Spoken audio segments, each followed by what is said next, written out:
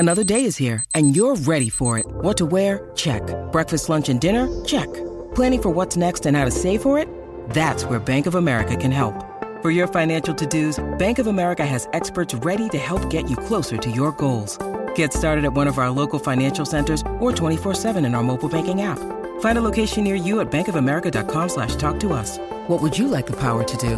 Mobile banking requires downloading the app and is only available for select devices. Message and data rates may apply. Bank of America N.A., member FDIC.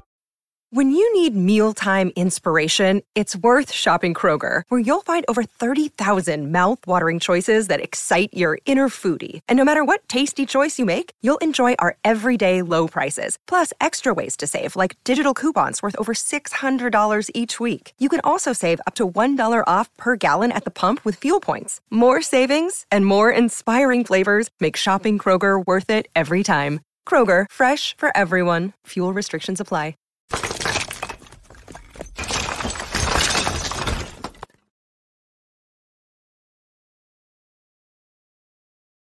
Hi, everybody. Welcome back to another episode of Big Apple Hockey. It is a little bit later in the week than we normally do. We usually like to do Wednesday nights at 6 o'clock, but as many of you have been following me on social media, you'll know that is not the case. I'll get into more of that in a minute. Usually, I would introduce myself first, but I am going to introduce my co-host, Mr. Anthony LaRocco, first. How's it going, Mark? Glad to be back at it. A lot of action coming. Trade deadline 2 weeks from today. Islanders and Rangers kind of going in different directions right now. So a lot to talk about. I'm excited, but I'll hand the floor off to you for what you have to say. Yeah, because today I'm with a heavy heart, and I'm dedicating today's show to a great man who I've known for many years in life, Bob Williams, who passed Wednesday afternoon. He always wanted all of us to go for our dreams and also to be practical, and that's what we did. There's too many things to sum up my father with, so I'm just gonna get right onto the show. We could talk about it all a different time, and let's get to, because we have a lot to do. And by the way, I do want to say this. I had this ready. I am going to do a shot on air from my father. Yeah, because it wouldn't be me if I didn't pay tribute with a quick shot of whiskey. Anthony, let's get into a lot of what happened this week. Of course, we're going to the A block, which is powered by SeatGeek, and you use the promo code Big Apple Hockey for $20 off your first order. Check out the final buzzer. Phil might be doing a special today. We had a great time at MetLife Stadium. I want to say thanks first off to Ranger Central, Ice Cold Takes, and Statboy Stevens for all coming down. I would have said thank you to the man to the left, but he was working. He was up in the press box. Anthony, what was that like? Your first NHL event, not your first NHL game, but your first NHL event being up in the press box. Well, first, Mark, now that you kind of announced to everybody, I just wanted to say, my deepest condolences for your loss and to your family. I never had the pleasure of meeting your dad, but from how you are, I could tell you he did a hell of a job. He'd be proud of you, and just remember that he'll live on forever inside you. And as someone who lost my mom 2 years, it'll be 2 years in April. Not gonna lie to you, it's still gonna hurt even 2 years from now. But at least take solace in the fact that they're always watching you. So just wanted to say that first before I get into anything further. Well, first, thank you, Anthony, because that's what we're all gonna have to do. And for everybody watching right now, call your parents. That's what I've been telling everybody all week. Just call your dad. You never know when the last time is. And the first thing, Anthony, I will say this before I turn it back over to you to get your experience working this week, because it was work. It was work for you. But, and it's lovely to say that it's work, because, when that's your work, that's good. But I am very thankful my father got to meet my wife to be, uh, not my Yep. fiance, my wife to be. He was more than delighted at the woman that I brought to tell him that. And I do selfishly wish he was able to be there in November when I'm getting married. And you know what? It's not happening, but you know something, Ant? It's it's sort of that's just life. And you have to cherish all the time you ever have with anybody right away. Yep. So that's always what it is. It may not ever seem like there were those days. You're like, oh, there's throwaway days. And when you look back at it, you go, no, there aren't. There aren't. And I will be paying a final tribute to him on March 6th when we're going to Mhm. be in Arizona for that. So yeah. Okay. But Anthony, what was it like being up in the press box, being with meeting Gary Bettman and seeing all the higher ups in organizations? Yeah, no, it was really cool. It was special. It was a dream come true to be up there with the press box with a credential with the guys from the fourth period. So thank you to them for getting one for me. I really appreciate that because they could have easily said no, but made me feel a part of the team since I joined, and it was special to be there. But yeah, I was on the radio on the hot stove with them at 1:30, and we had we had Islanders owner John Ledecky on, which is really cool. Got to meet him.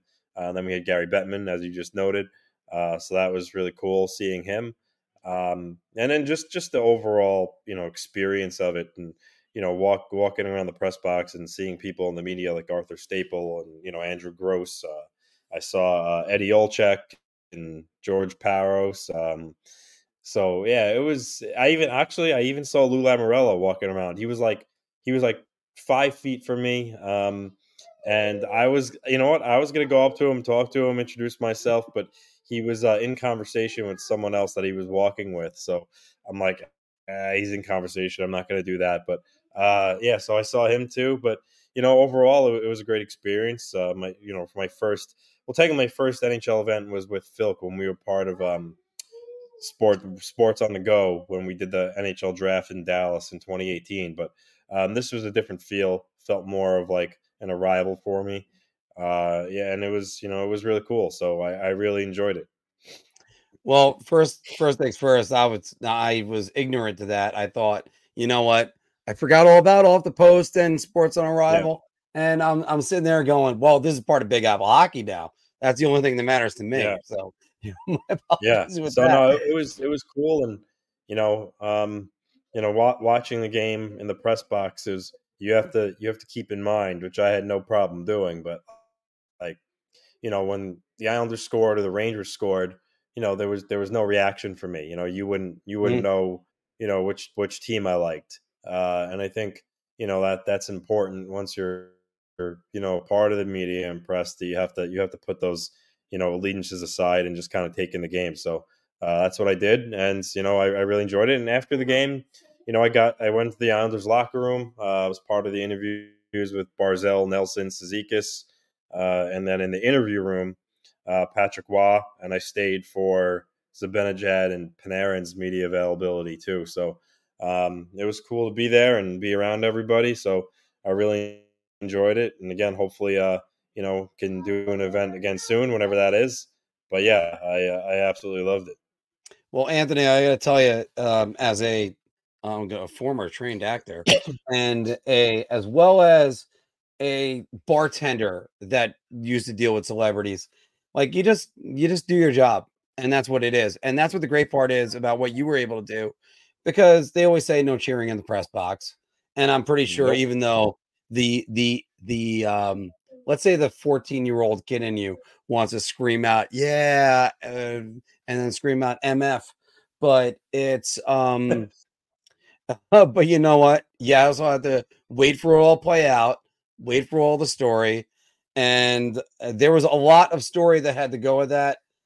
So let me just say this. Let's first go with usually we'll go with the Rangers narrative first, which is the Rangers 3-0 last week.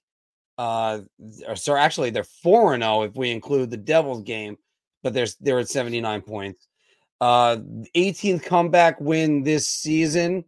Then the Islanders blowing a third period lead. Sorry, we'll get more into that in a minute. Because by the way, Anthony, that's perplexing to me that the Islanders keep blowing these third period leads. We'll get into that in the Islanders section on this. But Rangers right now on a 9-game winning streak. After the Stadium Series game, they had wins over Western favorite Dallas and the New Jersey Devils. Anthony, in your opinion, are the Rangers back among the NHL's best teams? I mean, the streak they're on right now, you certainly have to put them up there. I mean, I'm not going to say that they're already on the Panthers level, but who I think are right now far and away the best team in the East. But Agreed. they're certainly getting back to playing. They're certainly getting back to playing more consistent hockey. And honestly, in the East right now, it's kind of aside from Florida and if you want to include Boston, I know Toronto's got really hot recently, so maybe you want to throw them in there. But it seems like it's kind of wide open. So they certainly are getting back in that mix, closer to that discussion. We'll see what they do, tinker with the roster as the deadline's 2 weeks away from now to kind of keep this going. But right now, there's a lot that I like about their game. I mean, with that said, the Stadium Series game against the Islanders, allowing 5 goals. I mean, that's not really a recipe to for winning games. But and in the matter again, of the way they did it, yeah, they still found a way to get a win. But they looked really good against Dallas. New Jersey, that was a game where the Devils had a lot of shots on goal. So if you look at kind of like the stat sheet, it can be a little misleading. But the Devils actually played a good game, and Shesterkin played a really good game. But I like the way they're playing now. It seems like they're finding a groove. And in the hockey season, as you see, Mark, there's ebbs and flows. They've looked really good for periods of time, and then they looked really bad for periods of time. And now they're starting to get back to looking really good. So we'll see if they can kind of keep that going and break the I would say break the pattern where they kind of do that up and down, and really lead some momentum here in the stretch run. But yeah, if I'm a Ranger fan, there's not really too much I'm disliking right now. I think I have to agree with you on that. Now, look, the number one takeaway I had from the game itself, and I did have 2 slotted questions on what your takeaways is from the Stadium Series, both as a game and as an event. But we'll get to that in 1 second. My number one takeaway I thought was Shesterkin let in a couple weak goals, made up with it with some excellent play later on in the game. The Islanders were the ones that were revved up.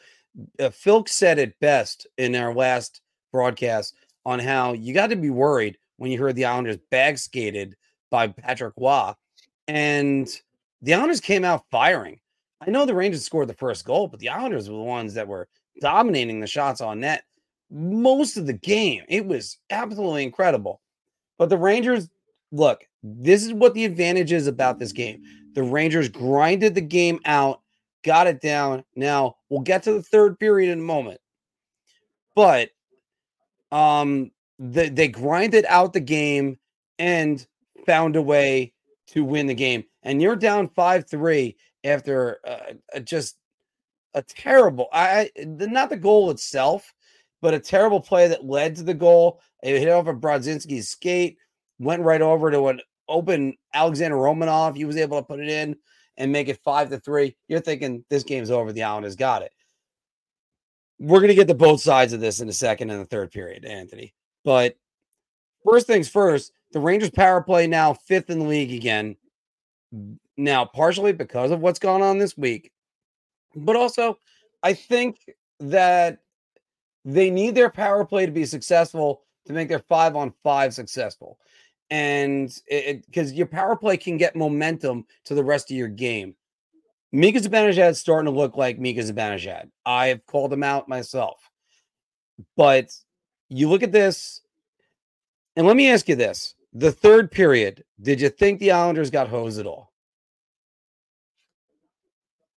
I mean, no, I mean not really. I think they shot themselves in the foot with being undisciplined and taking penalties. I mean, their penalty kill is the worst in the league, and that's a huge problem. And now, with that said, I don't think they got hosed, but I do think that that trip on Mayfield on Lafreniere that led to the tying goal, I thought that was a little ticky tacky. I did.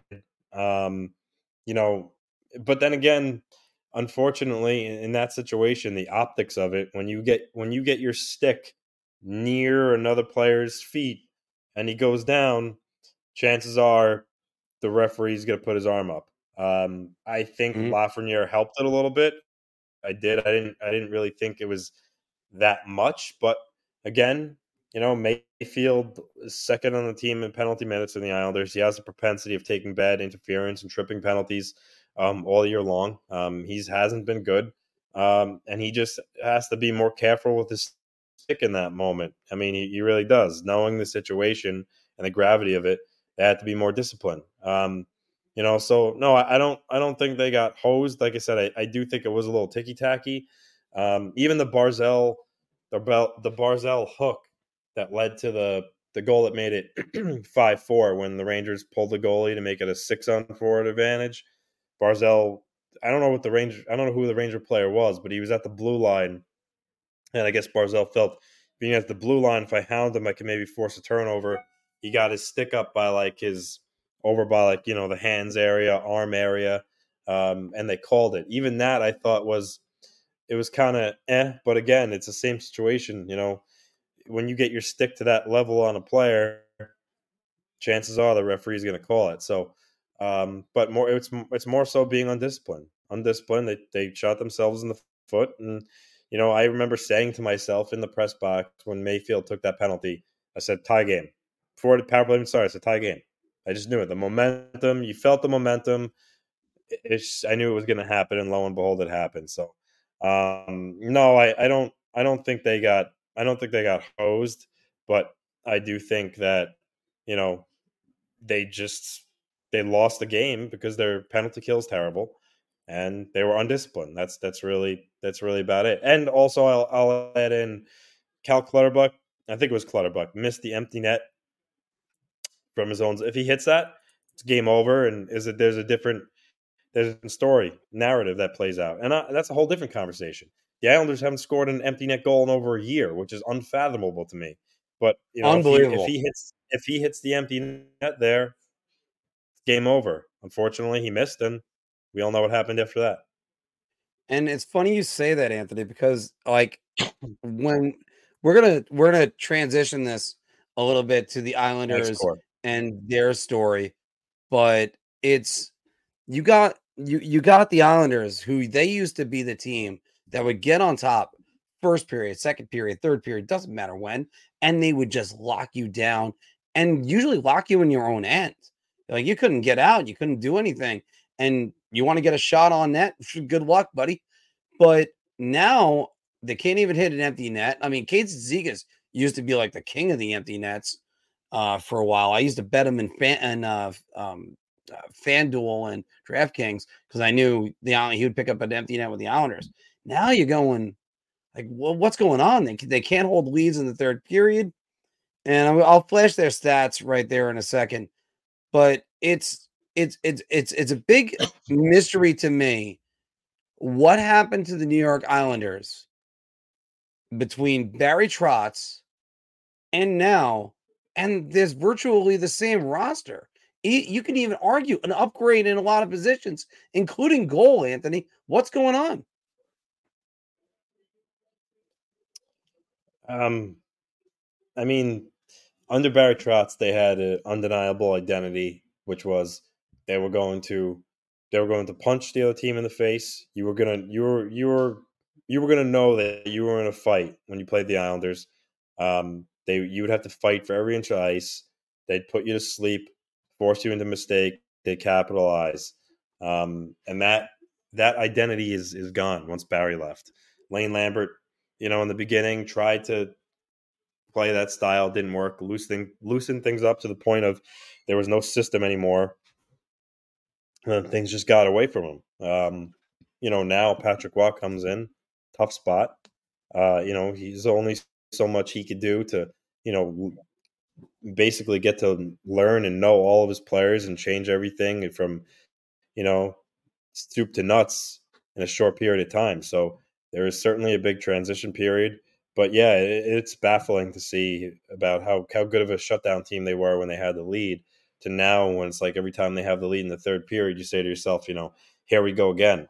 And it's happened so much this year, and we're almost in March. I think at this point, it's a mental part too. I think regardless if the players will say, they don't think about it or whatnot. I think it undeniably is that when they have a lead and another team scores and starts to ramp up the intensity, the Islanders start to play scared because they have that feeling of, here we go again. So, they have to figure it out here. The stretch run, they're trying to climb back into the playoff race. So it's something they're going to have to shore up before it's too late. Anthony, it's kind of funny you said it because there was a comment made by John Cooper a couple weeks ago where Ranger fans were getting on Barclay Goodrow. He's got 1 goal this year. Oh, he's terrible. Can't believe he's still on this team. He's making $3.5 million. Of course, I'm rounding off all these stats because I'm doing it off the top of my head. But I think he's making more than 3.5. But John Cooper said, but when the game's on the line, that's the guy you want on the ice. Going back to the Islanders and where I'm relaying this is you can't tell me you got Ryan Pulock, you got Adam Pelech, you have Brock Nelson, JD Pajot, even Bo Horvat, and they're struggling to with a penalty kill, and you got Ilya Sorokin in that. Like, what the hell's going on? And it eventually gets. It's almost like that episode of The Simpsons when they're getting shot in the sun and Homer's trying to figure everything out. But it's mind-boggling to me that this team could ever be where they are. I mean, I had a headline here where the Islanders on the roller coaster season, because you take, for instance, Tuesday night, they come back and they get a 4-1 lead, and then they give up the goals, but Pelech with the game winner, and you're all excited. And I left out here 4-2. Is that 4-1? Yeah. No, it's 4-2. All right. Thank you for the correction. But and then you had the game against the Blues last night, which got out of hand in 32 seconds. Yeah. Now, but then you look at it and go, the Islanders where they are on the roller coaster, or do you think that they're only just a handful of points still out of a playoff spot? Yeah, they're in the same boat as the Devils, and Washington now. They're all tied. They're 5 points behind Tampa Bay for the last wild card spot. And with games in hand, by the way. Yes, the Islanders have 2 games in hand. The Islanders play the Lightning tomorrow. So tomorrow, for sure, 100%, no doubt about it, it's a must-win if they want to get back in the playoffs race. They're playing the team they're trailing by 5 points. So they got to beat Tampa. I mean, last time they played Tampa, they smacked them 7-2. I hope that the Islanders can raise their intensity for tomorrow's game with how important it is. But yeah, it's cliche, but it's a must win. They have to beat the Lightning tomorrow. And as I said, I said this numerous times over the last couple of weeks. They have to start to get on a roll here and win, 4 in a row or 5 in a row to get the good feelings. Because the pattern that they're doing right now is, okay, you lost against the Rangers, you came back, you beat Pittsburgh. Now you lost against St. Louis. They have to stop doing it. The win 1, lose 1, win 2, lose 2. They have to rattle off, at the very least 3 in a row and try to chip away here. So, I think it's a matter of, and I said this again as well. I think Patrick was the right man for the job. I think that, it's just tough for him to come in mid-season and literally change everything. If we could fast forward to next season after having a full training camp, I think that's when you're really going to see the Islanders start to kind of employ their new identity when he has time to a whole off season to really study and change things. So I think that's when you're going to see a dramatic difference. For now, it's just about trying to play as best you can, just with your instincts, and start to win some hockey games here. That's certainly what they need to do. And I had this discussion online with people. Trade deadline 2 weeks away. Some Islander fans don't want to hear it, but lose buying. You can't. There's he doubled down on the roster. It's the only path to go. There's no one. I hear people say, "Oh, they got to sell." There's no one to sell. Who you You're selling? not Pajot selling and Brock Nelson Palmieri? right now. No. Yeah, and it's just they literally have no one to sell because of contracts. I mean, maybe if Pajot and Palmieri were unrestricted free agents, the year left, it's not a big deal. You retain some money because they're gone anyway. But they have years left on their contract, and the Lou's not going to retain money on any of these guys, being that they're have a year and 2 years respectively. So that's not realistic. He's gonna continue to try to add to this team, and I mean, maybe if they fall down further, maybe not the case, but he'll probably just stand pat. But if the Islanders can kind of, chip away and get to, 2 points, he's going to add. It's just who it is. It's the only path that he has right now. And you know what, Mark, you kind of, I look at it as, the COVID year when the world shut down and the league stopped for COVID. The Islanders, after acquiring Pajot, they started to trend down. At the time it shut down, I think they were tied with Columbus for the last playoff spot. So things were going badly, and then shut down. They restarted, and obviously we all saw what happened. That they went to the conference final last year. The Florida Panthers looked like they're out of it. Got on a heater at the end of the year, 8th seed. What happened to them, Mark? They got to the Stanley Cup Finals. So that's the point that I think Lou and even the Devils feel. They feel as though all you have to do is just get in, and then anything can happen. So I think that's why I think that's what Lou Lamoriello's philosophy is right now, and his thinking is that he's got a new coach that he believes in. They have talent with Barzal and Dobson and Horvat and Nelson, Sorokin and goal, that if they could just get in, that he's confident with the style of hockey they play, that, from there they can make a run. So I think that's what the philosophy is. And we'll see if, the team can get closer to give him some, more of a push to add. But I think that's what the plan is here going forward. Anthony, can I just extend from your thought a little bit on that one, which Mm-hmm. is last year at this time, about a month early, actually, the Islanders traded for Bo Horvat. Huge trade. Yeah. Matt Barzal gets injured 2 weeks into that trade, and there wasn't much time for them to figure out who they were. Now, they were able to coach their way through that and get to the playoffs. But everybody looked over and went, what's going on with Bo Horvat? Bo Horvat's a good player. We're able to figure that out. Look at him this year. Every Islander fan will take him yet again. Now, especially for that trade, Jesus, that trade still works out great for the Islanders. Looking at it this year, Patrick Waugh comes in midseason. I think it's a difficult thing to come in midseason anywhere, especially for your first time, and try to say, I'm going to do this, I'm going to do that, I'm going to do this. I understand everybody's going to say, hey, you know what? He's a coach. You should be able to figure it out. It's sort of like you're losing 6-3 in an Xbox game. You hit pause. I hand the controller off to you. And then it's, all right, now what? Well, either you're going to do worse or you're suddenly going to do better. Hard to say. You got to change around the lineups. You got to figure out where all the lines are. Patrick Waugh's got a daunting task. I agree with you. Next year is going to be completely different.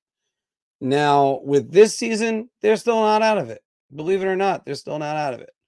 And they're still. No, if you beat if you beat Tampa tomorrow, you're 3 points out with games in hand. So, but it starts with tomorrow. They have to win. They have to win, and this was I appreciate Alon. He's always on here, but this is what I was saying before, that some Islander fans don't realize. There is nothing to sell. No one is taking Pajot or Palmieri right now. because the Islanders aren't going to retain on them. They got years left. Mayfield and Engvall have 6 years left in their deal. No one's taking them. Done. Nobody's taking them. Martin, Clutterbuck, Fashing, all these guys, Aho, they have next to no value. No, so there's literally no one. There's one person to sell, and that is Brock Nelson, and that's simply not happening when you're within shouting distance of a playoff spot. So it's right or wrong. Yes, if the Islanders put Brock Nelson on the market right now, you'd have 31 other general managers knocking on the door and be like, "I want this guy."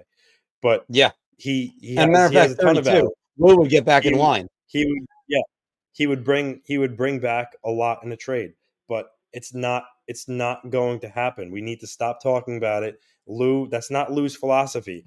I'll put it this way, Mark.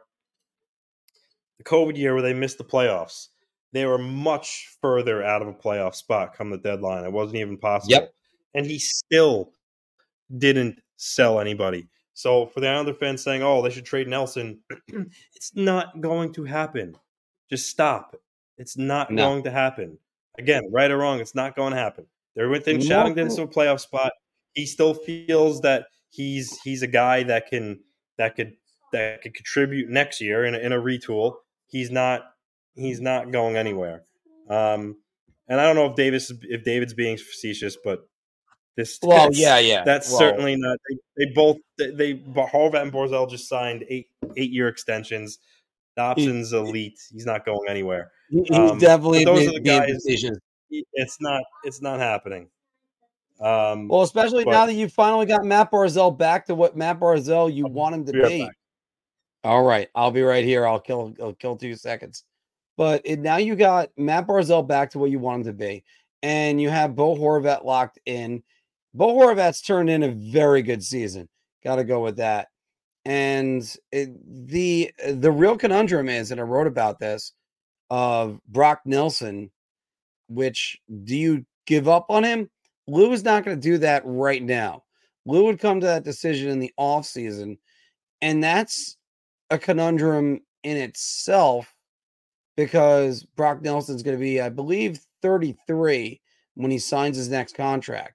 If he feels like he's an $8 million center that can get, if there's a team that's going to offer him $8 million for 7 years, the Islanders might have to decline. That's just that simple. I mean, and Brock Nelson's a hell of a center. We would take him on any team, including any Ranger fan that wants to say it, and any Devils fan for that matter. Imagine the Devils with Brock Nelson as your third line center. Yikes. But it's just, and for that matter, the New York Rangers with the Brock Nelson as the third line center. It's just one of those things that it's going to happen, and well, they're going to have to make a decision when I say it's going to happen. I think the Islanders end up extending him in the end. Brock has taken too many pay cuts for the Islanders, and this is also why you would doubt for that a little bit when you're taking team discounts. Let's check a couple of comments right over here while waiting for Anthony to get in. I want Nelson to sign with the Rangers. That's what Joe Train is saying. Anthony, what's your opinion on Patrick Waugh pulling the goalie? 10 minutes left last night. Are you on board with his strategy that he implemented in Colorado? Well, you know what? And David, I knew you were being purposely over the top. You know what? Here's the thing about what Patrick Waugh is doing with that. If you're doing it with 10 minutes left, you're down by 3 goals.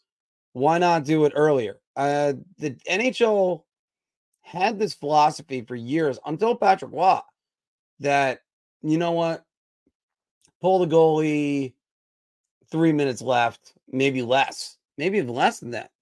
I mean, hell, everybody remembers playing NHL on the Genesis, and they wouldn't pull the goalie until maybe a minute left. Maybe. Waugh comes along, does it with Colorado with 5 minutes remaining, comes back and wins. I believe it was game 1 against Minnesota. And all of a sudden now, everybody's now going, well, what's the point of us waiting? Which is a good point. I do have to say the backfire on that is you get a hit early and then it's what's going on with that. Alexander is saying, thoughts on Matt Rampe? Well, actually, I've liked what I've seen out of Matt Rampe. And Philk has said he's going to be a big addition to the Rangers going forward. I think Adam Edstrom might be a little bit more.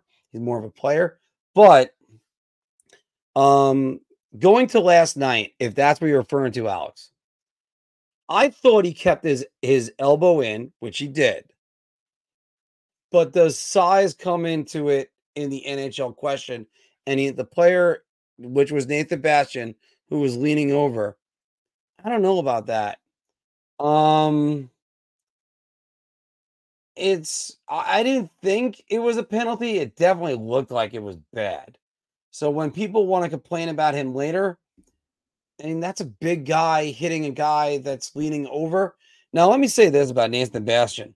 Nathan Bastian went for a finesse move in the second period, and Jacob Trouba cleans his clock. I mean, is Jacob Trouba supposed to ease up on him because you got hit in the first period? Like, what are you doing? And then, look, Nathan Bastian went after Jacob Trouba to be like, what are you doing hitting me? Well, that's exactly where that is right there.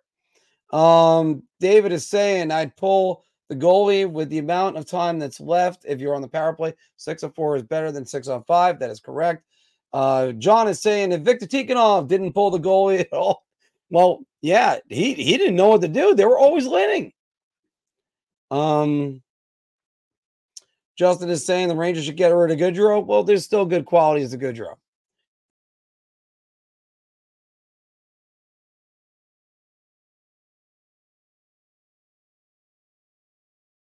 Sorry about that, everybody. Is there good qualities of Goodrow? Of course there is. This is the hard part about doing everything on the Mac, where when I was on my desktop, it was a lot easier. So thank you to the 30 of you right here, right now.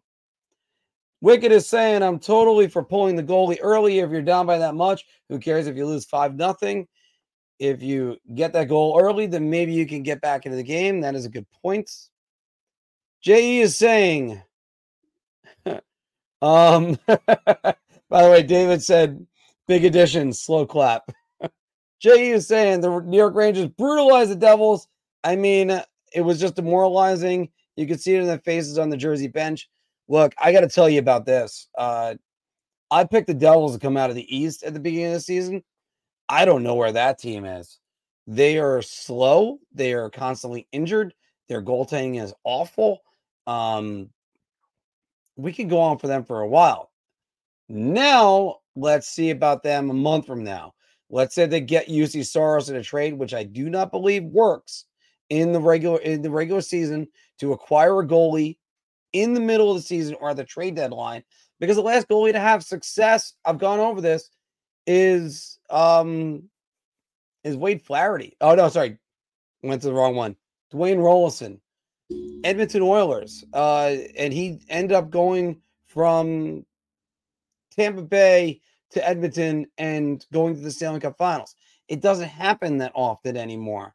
If Ryan Miller couldn't get the Blues to the second round when they were probably at their best defensively and he was at his best as a goaltender, that kind of tells you what you need to know. And then he puts Trouba in a headlock. JE, you're right about it. Because, look, if you're Bastian, you got to do that. You got to stand up for yourself. But on the other hand, what the hell? DP is saying Edstrom is a beast. Once he gets his game down, huge upside there. I'm hoping on that. Prediction on Rangers for Flyers for tomorrow. I'm going to say, you know what? Betting against the Flyers is a bad solution. But you can't go against the Rangers right now. If they decide to throw Quick in, and there's going to be a back-to-back coming, they decide to go Quick. I'm still in favor of the Rangers, but man, John Tortorella is coach of the year. How is John Tortorella not the coach of the year? All right, guys, I'm going to take BH must love AT&T. Because I went off for a second. Yeah, no, that was Goodrow's move for the offseason. In my opinion, Alex is saying even though it wasn't a penalty, I think he's doing too much for his second game. Yeah, I get what. Not a good look for coaches if you're getting a full game penalty. Look, I understand that what you're saying right there. And now that we got Anthony back, guys, we're going to go to our NHL bar talk. But first, we have to stop and take a message from DraftKings for the Hockey Podcast Network. Hockey fans light the lamp this winter with DraftKings Sportsbook, an official sports betting partner of the NHL. New customers can bet just $5 pregame money line on any NHL team to win their game and get $150 in free bets if they do. If that wasn't enough excitement, you can turn small bets into bigger payouts with same-game parlays. Combine multiple bets like which team will win, how many goals will be scored, and more for your shot at an even bigger payout. Download the DraftKings Sports app now. Use promo code THPN. Bet $5 on any NHL team to win their game and get $150 in free bets if they do. Only at the DraftKings Sportsbook with code THPN. Shot. This is the easiest I've ever to answer. I'm going to say beer. I can't even begin to describe. I'm actually going to go crazy. I'm going to buy everybody around on this one. And welcome back to Big Apple Hockey's Bar Talk, where we're gauging our confidence on NHL topics based on our choice of drink. Are you so confident that you're buying everybody around? So, I'll have a beer, or, oh God, I'll take a shot. Play along down in the comments below, guys. And by the way, I didn't get a chance to say it on air, but thank you to Ranger Central and all the boys that got me this. It's a layup. It's a layup chart, and if you don't understand, you got Blake Griffin because it's Lob City. You got Ken Talbot because why not? PLT. I mean, all these guys on there. Jeremy Lin, who I've called Anthony so many times, and of course Lou and Frank Vetrano on there. Guys, thank you very much. That's great. Turned around the camera on there. It was a great gift I got for the boys at the tailgate. And Anthony, of course, I got to plug this. Make sure if you want a Big Apple hockey hat, click the link below. And we're going to have a trade deadline special coming March 8th. We hope there's a lot to talk about it. And Anthony, speaking of a lot to talk about, we're going to start with the New York Rangers because they made news this week. As a matter of fact, Wednesday, signing Johnny Brzezinski to a 2-year, one-way deal. So he's going to stay with the big club pretty much no matter what. The Rangers, Johnny Brzezinski, ends their need at center.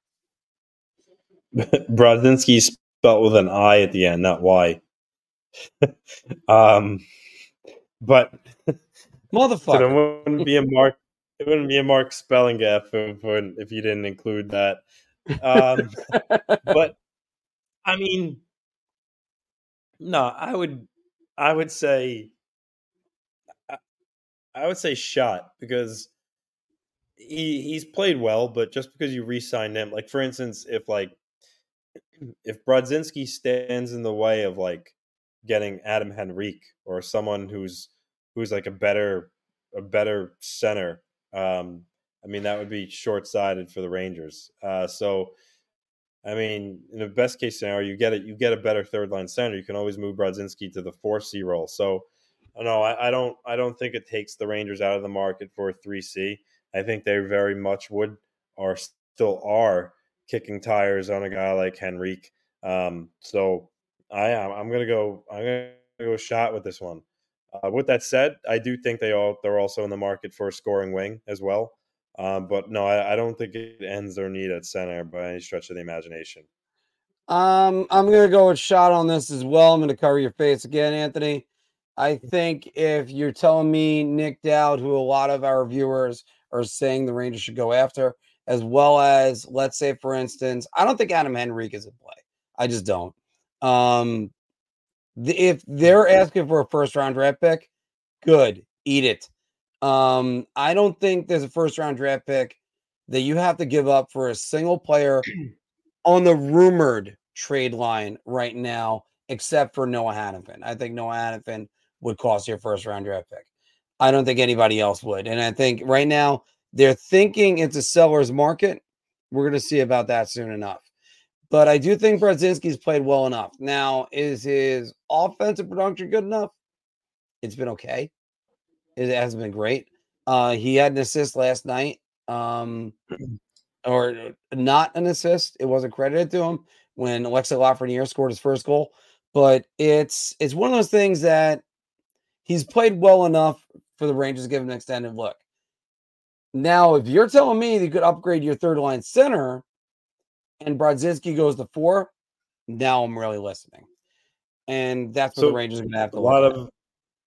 A lot of comments about Yanni Gourde in the comments section here. A lot. Arthur Staple today mentioned Gourde, but he said that the biggest kind of like stumbling block in the way of Gourde is that he's under contract, I think at like 5 point something. So that would be tough for the Rangers to fit in going forward for next season. So I don't know how they would make that work. I don't think Seattle would really have any appetite to take back a guy like Barclay Goodrow in the deal. So I would actually really be curious of how the Rangers would make that work. Otherwise, is at 5.1, by the way. Yeah. Okay. So, yeah, that's tough for the Rangers to work in. I don't know if they would be able to make the financials of that work. Anthony, well, we're going to switch gears and go to the Islanders. Now, one guy who Patrick Waugh handled with kid gloves and a guy that felt badly about the outcome on Sunday night was Noah Dobson, who tried that saucer pass that Artemi Panarin knocked down and ended up scoring the game-winning goal on. However, look at the positive on this. Noah Dobson is third in the NHL right now in defenseman scoring. He's 58 points. And you gotta ask this question.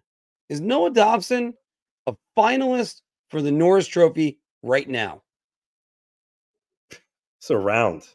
It's an easy round. It's going to be Makar, Hughes, Dobson. I mean, Dobson is, and I actually talked to the guys with the fourth period about this at the game, and he's within shouting distance of Makar and Hughes in points. He plays on a much less talented team. I mean, Hughes has guys like Besser and Miller, Pedersen, all around him that, if you look, are amongst the league leaders in categories. Besser with goals, Miller goals, Pedersen points. Even his defensive partner, Philip Hronek, has a lot of points. And then Colorado was a machine too. The fact that Noah Dobson is in their category right now in terms of the realm of the production, and he plays more minutes, he hits more, he blocks more shots. I think this is a case of where you take all that into consideration. He should win the damn thing, but he's certainly going to be a finalist for sure. I'm only going beer for one reason. Let me start first with the case against Noah Dobson. Then I'm going to make the case for him that says, yes, he should easily be in there. First, Anthony, let me say this, that if you may not look at the eye test, maybe you look at a turnover like Sunday, you go, oh, no, you shouldn't do that. Maybe one guy I can think of off the top of my head is Josh Morrissey. Maybe he sneaks in there ahead of Dobson, makes him fourth. Here's why I'm going to go with Dobson. Needs to get much more respect. The Islanders' goal differential this season, do you know what it is? It's like a minus 26, I believe. You are correct on the nose. And what's Dobson's plus minus? He's a plus. He's a plus 19. 11, plus 12. Yeah, he's a plus 19. Everybody might want to rip on like plus minus and everything, but in this case, Dobson's getting power play points, Anthony, and they're not going to his credit. I mean, he should be like a minus 5 or something like that if you're using that logic. Instead, he's a plus 19 on a team that has given up 26 more goals than what they have scored. I gotta give the kid all the credit in the world. we've been singing his praises all season. That's for sure. I mean, So, I'll say this: Cale McCarr is 60 points. He's got 2 more points than Noah Dobson, and he plays with guys like Nathan McKinnon and Mikko Rantanen, and the Avalanche are one of the best teams in the league. mhm. I mean, Noah Dobson is a stud. He is absolutely a finalist. If he's not, there's something seriously wrong. And for that matter, let me just click on that right now just to prove that other point. That if you said Cale McCarr's plus minus, you're looking at a guy that's a +6 on a team that is far superior goal differential. They're a +29. Like, think about that for a minute. Like, it figured it would be the other way around. Like, Dobson is the one that's having trouble. No, not the case. Not the case. Anthony, we're going to start with the Pacific. Usually we go to the Metro first, then we go to the Pacific. We're going to go all over the place with this one. But the Oilers, 39-1 under Chris Knobloch. Is Chris Knobloch coach of the year?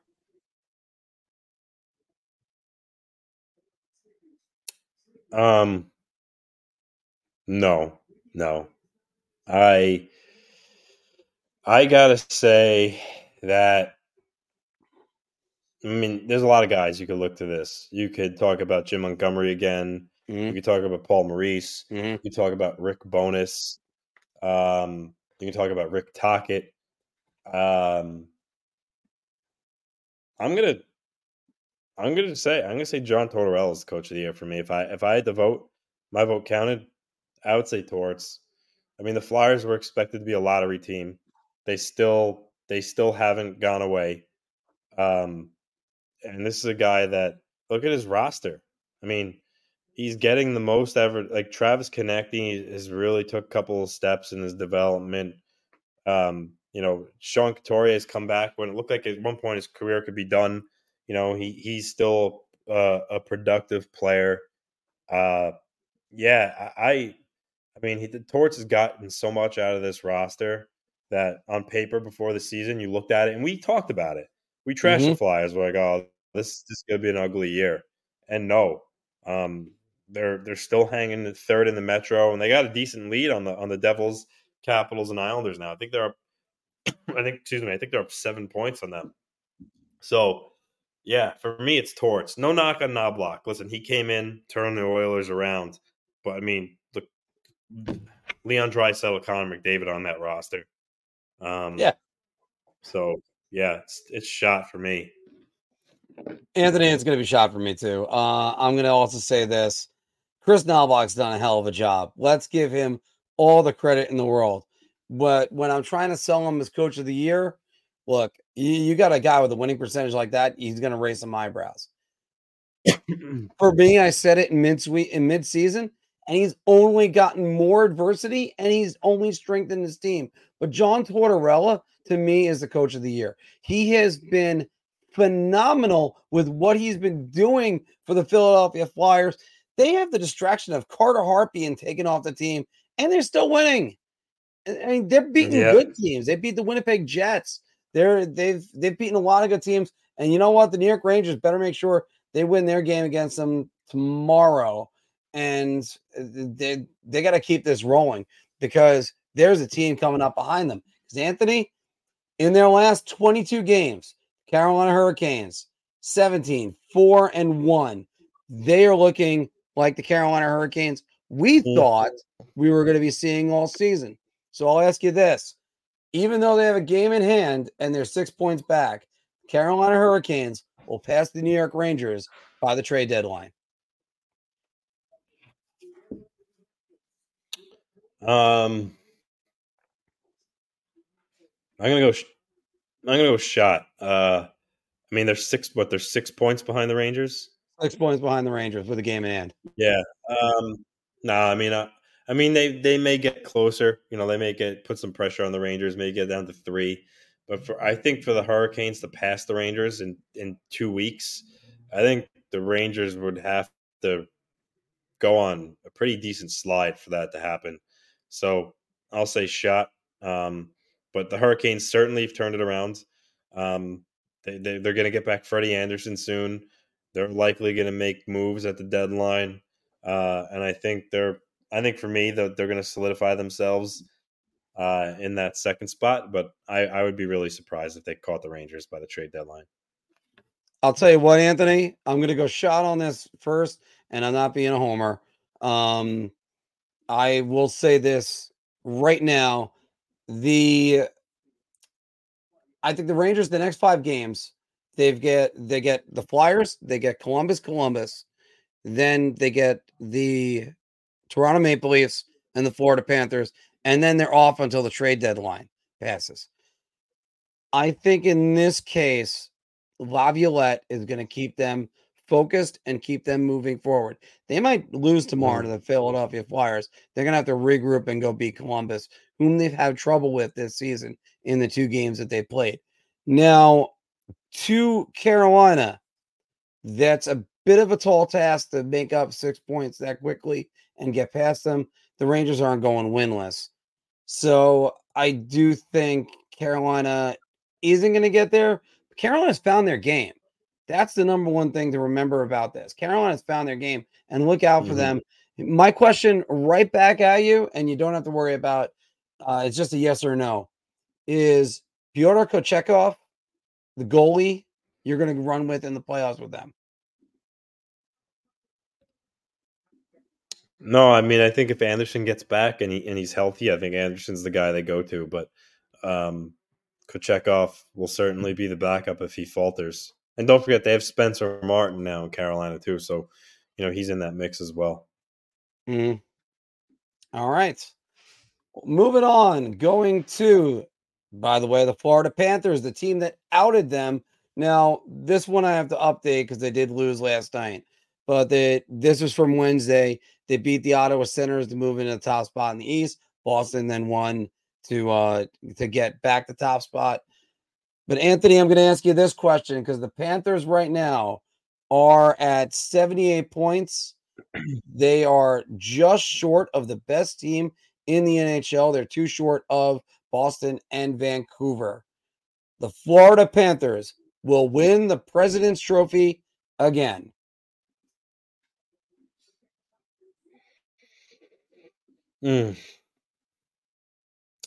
Certainly possible, but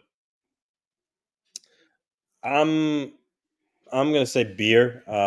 My pick right now is going to be Vancouver. Now, I think Vancouver may win the President's Trophy, but I am unsure about them come playoff time. They don't have much experience, and I think it could be a recipe for them to falter there. But I don't know. I'm gonna say beer here. My gut says the Vancouver Canucks. I'm going to go beer as well. I'm more confident that it's more of an IPA. So let's say a stronger beer. Yeah. Maybe Arrogant Bastard, which was one of my favorite beers to drink.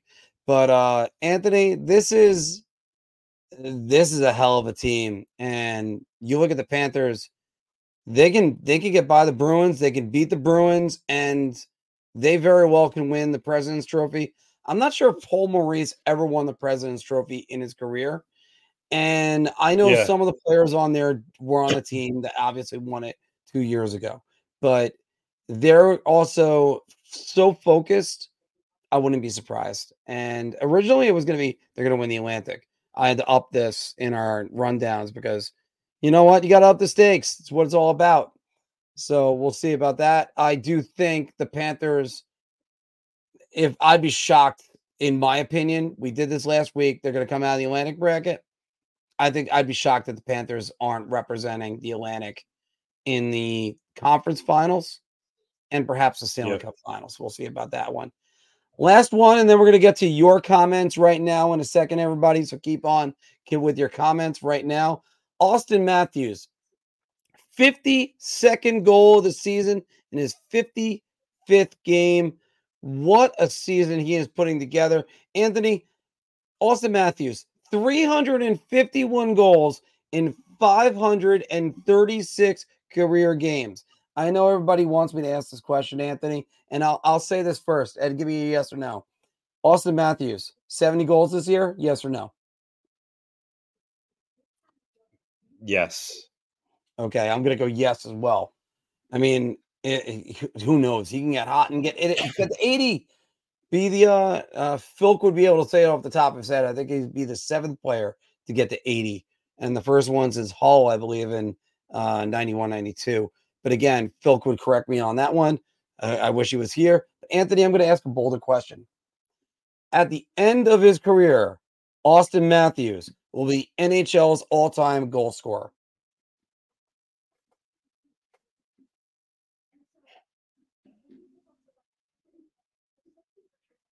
We don't want any layups. You know, I know right now I know right now that he's, you know, we talked about this in our chat when you compared him to Ovechkin at this stage. He's ahead of him. like kind of like right there, but I'm gonna say no. I mean, it's just so hard. What we've seen with Alex Ovechkin is kind of like a, you know, once in a generation type thing. I mean, the guy stayed healthy. I mean, Ovechkin never missed extended periods of time due to injury. And you just don't know in this day and age with Matthews, who knows what can happen. And don't get me wrong, he's clearly the best goal scorer in the world right now. But I mean, I don't know.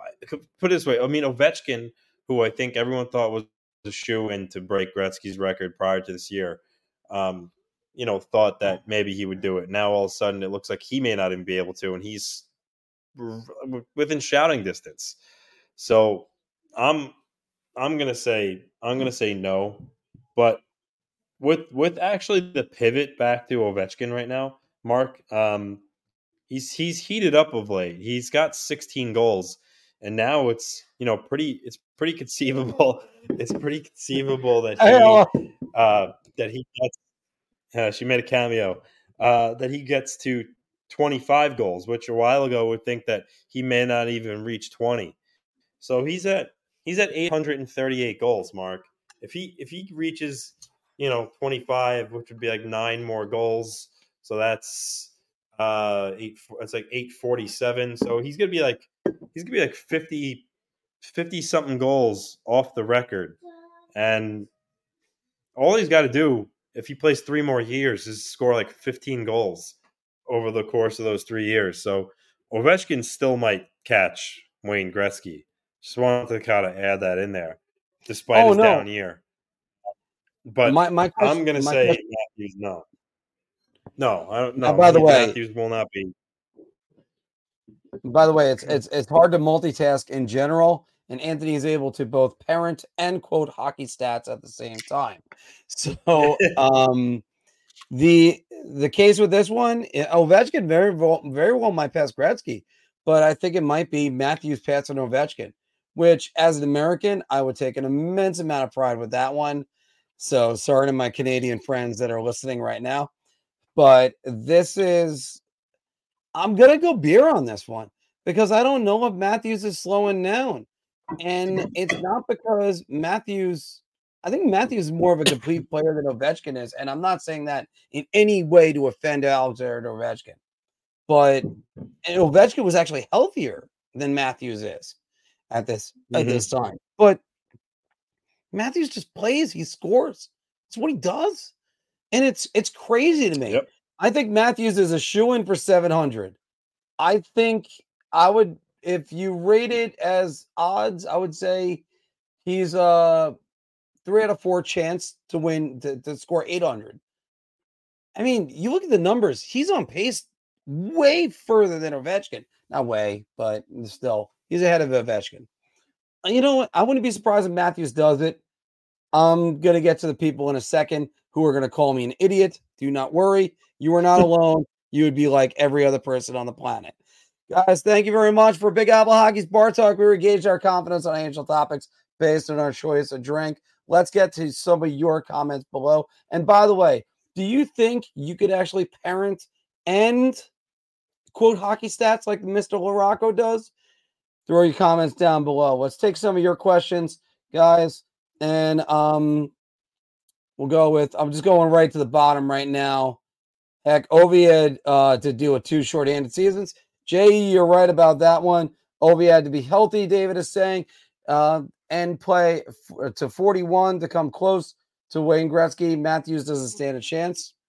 Could be true, but Yeah, I mean, there's something to be said for longevity, and we don't know if Matthews is going to have the same longevity as Ovechkin, so it's hard to say definitively. well, Matt asked this question. Do you think Matthews hits 50 and 50? Technically speaking, not this season, but he already did it. Well, There's that asterisk that's in there. There's Go ahead, talk Anthony. about him doing. There's some talk about him doing 60 and 60. He would need 8 goals in his. What are the Maple Leafs? He's played in how many games? He's done Matthews? 53 games. I think I had it on there. I had the number right there. Let me just find it. I think it was 52 goals in 55 games. All right, so he would need 8 goals in his next 5 games to do 60 and 60. So, I mean that's on the table. That's certainly on the table for him the way Well, he scores. So, yeah, if you go to 50 and 50 on Wikipedia right now, you're going to get the guys that do 50 goals in 50 team games. Then you get the guy that did 50 goals in 50 personal games, yep, Cam Neely, 1993-94.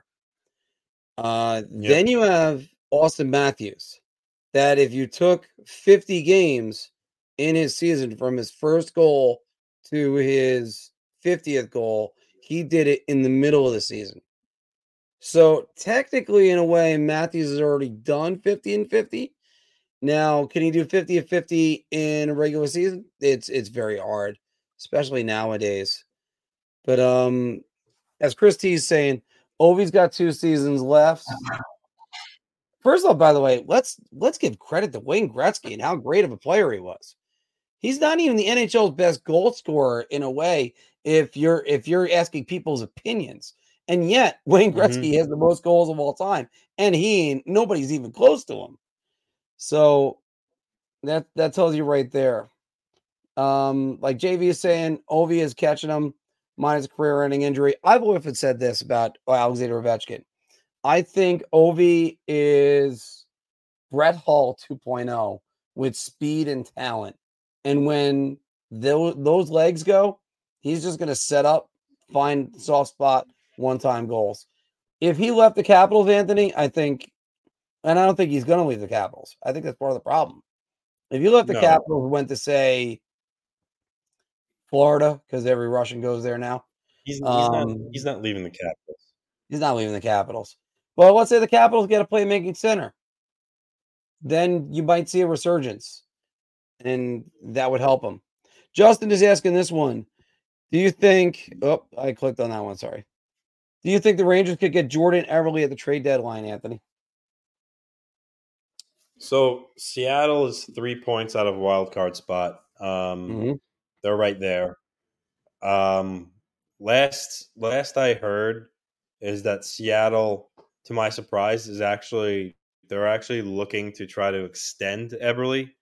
So I don't know what they're going to do with him. I would imagine, in these next 2 weeks, if they close that gap and are, 3 points or less from a playoff spot or even in a playoff spot, I'm not sure Eberle gets moved. So for me, he's like on the bubble. I'm not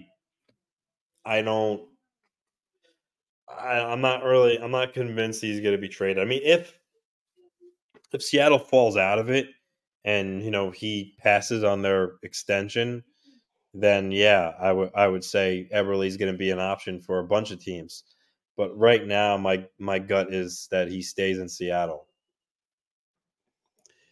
I would think that he stays in Seattle right now. They're too close, and he's a big part of them. Like, he's an original. I understand using the words original Kraken might not hold their weight, but look at what happened with Vegas. That you had the 5 original Vegas players start the Stanley Cup Finals last year, Game 5. Look, Anthony, I think that helps, and I think I don't think they're going to look to move him. I think they're going to look to resign him. Yeah, whether or not he chooses to stay there is one thing, but I know they're trying to. So we'll Yeah. see how that develops. If so, would that Another make him the option. biggest name that moves? Who? Would that make him the biggest name that moves at the trade deadline? Eberle? No, not at this point in his career. I would say even Hannafin, Frank Vetrano, would be bigger news than Eberle moving. One guy that's talked about, surprising enough, despite where they are in the standings, is the Flyers and Scott Lawton. There's been a lot of teams calling the Flyers on Scott Lawton. He's got some term left. He's been linked to the Rangers too. He's your prototypical, third line center. I think he's a guy that, even though the Flyers haven't been in the playoffs in a while, I think he would have. He's like if you had to pick, he's a guy that would perform well in the playoffs. So I would watch out for Scott Lawton for the Rangers and some other teams.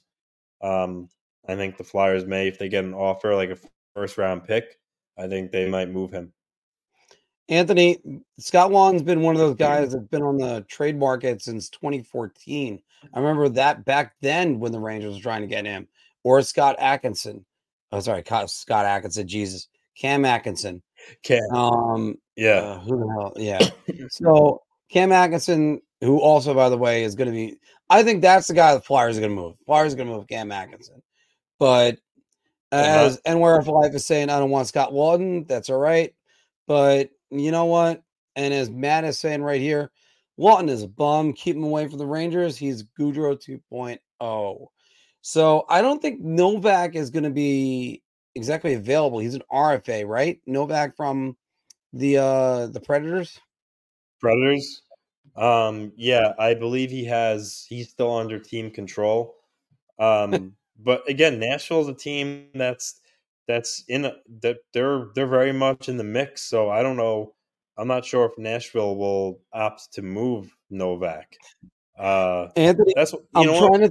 This next week, like I said, there's 2 weeks to the trade. That actually Novak is going to be UFA.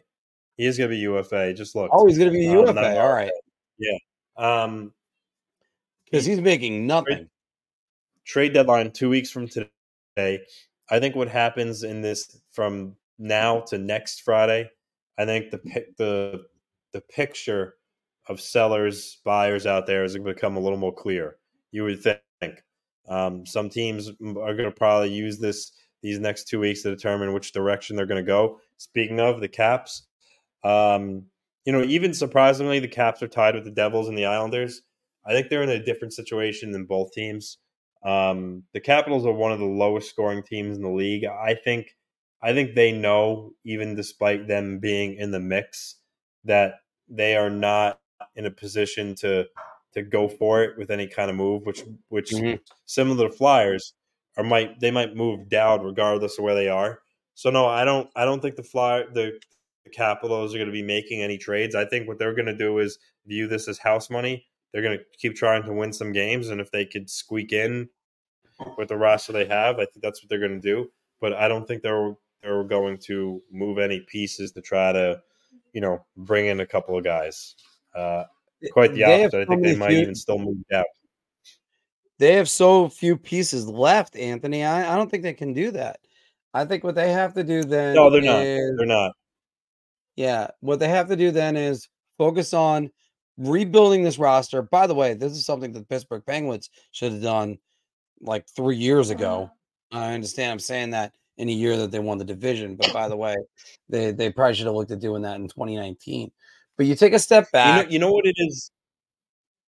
You know what it is, Mark. You could even maybe classify the Penguins because they're only 2 points behind the three teams I just mentioned. But I think a lot of these teams, the Devils, the Islanders, again, I think they look at what the Panthers did last year and say to themselves, hey, the Panthers were in the same situation. Everyone was kind of saying the Panthers, they're not, they're not even going to make the playoffs, or even if they do get in, they're just going to lose to Boston, which is the same thing as this year. Whoever gets in that 8th seed, the people are going to say, oh, well, oddly enough, ironic now, oh, they're just going to lose to Boston. Florida in the first round. So Yeah. I think some of these teams kind of view that as, listen, anything can happen once you're in.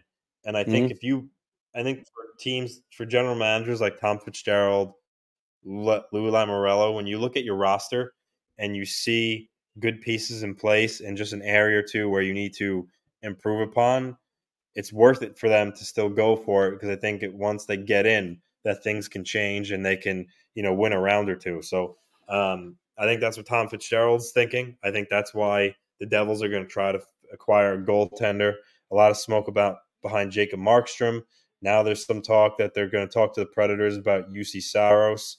They're in the market for Chris Tanev, with Dougie Hamilton being out. So they very much still believe that, with some tweaks, they can get in and make a decent run. And, the same thing goes for Lou Lamoriello and the Islanders. He looks at having guys like Barzell and Dobson who have an elite years. Bo Horvat's been fantastic. Brock Nelson is once again going to finish with close to 40 goals. And you have Ilya Sorokin in net. He feels as though you make some moves, you get in the playoffs, with that recipe of players, anything can happen. And I think that's what you're going to see here with the Devils, the Islanders, not so much the Capitals, but maybe even the Penguins. Well, actually, with Gensel out, the Penguins' philosophy may have changed. I don't know if they're going to make any moves to buy. But even in the West, we just talked about Seattle. Seattle's 3 points out. Talking about selling Eberle, Gord, Wenberg.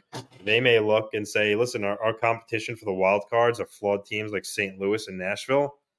Let's add a couple of pieces and try to get in. So I think this is what we're looking at right now. I think this next, like I said, week or so, I think will really determine which direction some of these teams are going to go.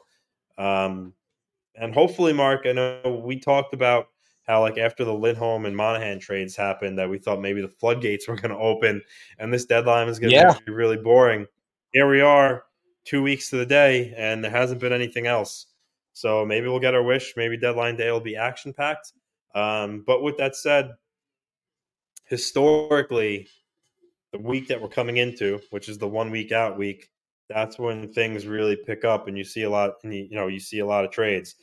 So I think some more guys are going to come off the board between now and a week from today. But we'll see.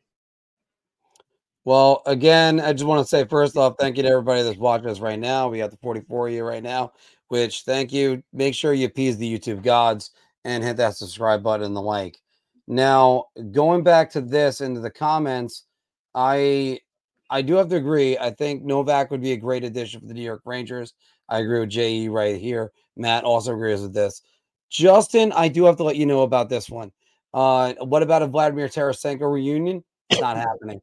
The Rangers still have Tarasenko money on their books, and it's a salary cap circumvention. Statboy Steven broke this down for people on Twitter, and I even talked to him about the at the tailgate we had, and it's not going to happen. The third side of that is for the Rangers. I didn't see what the Rangers were in love with Tarasenko last year, so I'm not about that. And I know the Rangers need speed, is what JE's saying. But you know something? Tarasenko didn't exactly bring the speed. Chris G is saying, I fear the Devils after the deadline if they get those pieces. Here's the thing. I do have to ask about this one, Anthony, and maybe you can correct me if I'm wrong on this. They get Dougie Hamilton back late in April. Late in the season, early April, I mean. So right before the playoffs. You have UC Soros, who they're rumored to get. Let's say they get him. And then it's going to be, all right, they get Soros, you install the goaltender, but he's going to be behind two rookie defensemen and really a decor that hasn't been that good. And you watched that game last night. They weren't that great. So you got a whole piece still at UC Soros level. And then the last piece of that is you got Chris Tanev, who is coming in as UFA. He might already be thinking about free agency at that point, especially if the Devils don't get their stuff together. And you get Lindy Ruff right now, who's blaming the media. He's blaming the media? What the hell is he doing? I mean, No, Mark, I think you're if the Devils got UC Saros, I think that's cause for concern because their goaltending is not good. And UC Saros, certainly a top 10 goalie in this league. I mean, some people make cases top 5 goalie in the league. So if the Devils added UC Saros, that I would be not only for this year but going forward. I would be concerned because they have a lot of young talent, and even if they miss the playoffs this year, you got to imagine they're going to be back next year. So Saros answers a lot of questions for them. So I would not want to see Saros go to New Jersey or even Jacob Markstrom for that matter. I mean, Markstrom. There was last week. It was Elliot Friedman reported that a deal with the Devils and Markstrom was pretty much agreed upon. They just couldn't figure out, I think, the financials of it. But Devils are certainly poking around for goaltending, and whether it be Saros or Markstrom, if they got one of those guys, that could push them into the playoffs. yeah. And we were talking about Vladimir Tarasenko just now. He has 44 goals in 91 playoff games. That's what it was. Oh, it's 97. I'm sorry for that. The guy can score in the playoffs. He's been able to do it. Now, I do have to say that I think it's a big adjustment for a goaltender to come over midseason. I've been beating this drum for a long time, Yeah, it is. and I think it's tough. And I would hope. Look, if anybody could do it, Soros is one of those guys. I still have to ask that question of, look, if you're going to tell me talent, Anthony, 100%. Talent doesn't always win, and that's why offensive teams usually don't win. You need coaching in the playoffs. You need the scheme. I just don't see it if it's just them assembling a bunch of things, which I guess might lead us into this one. And where for life is asking, are you guys surprised that GM Fitzgerald has not made a move yet for a goalie? And do you think that last night's beatdown causes the Devils to flinch and pay the high asking price?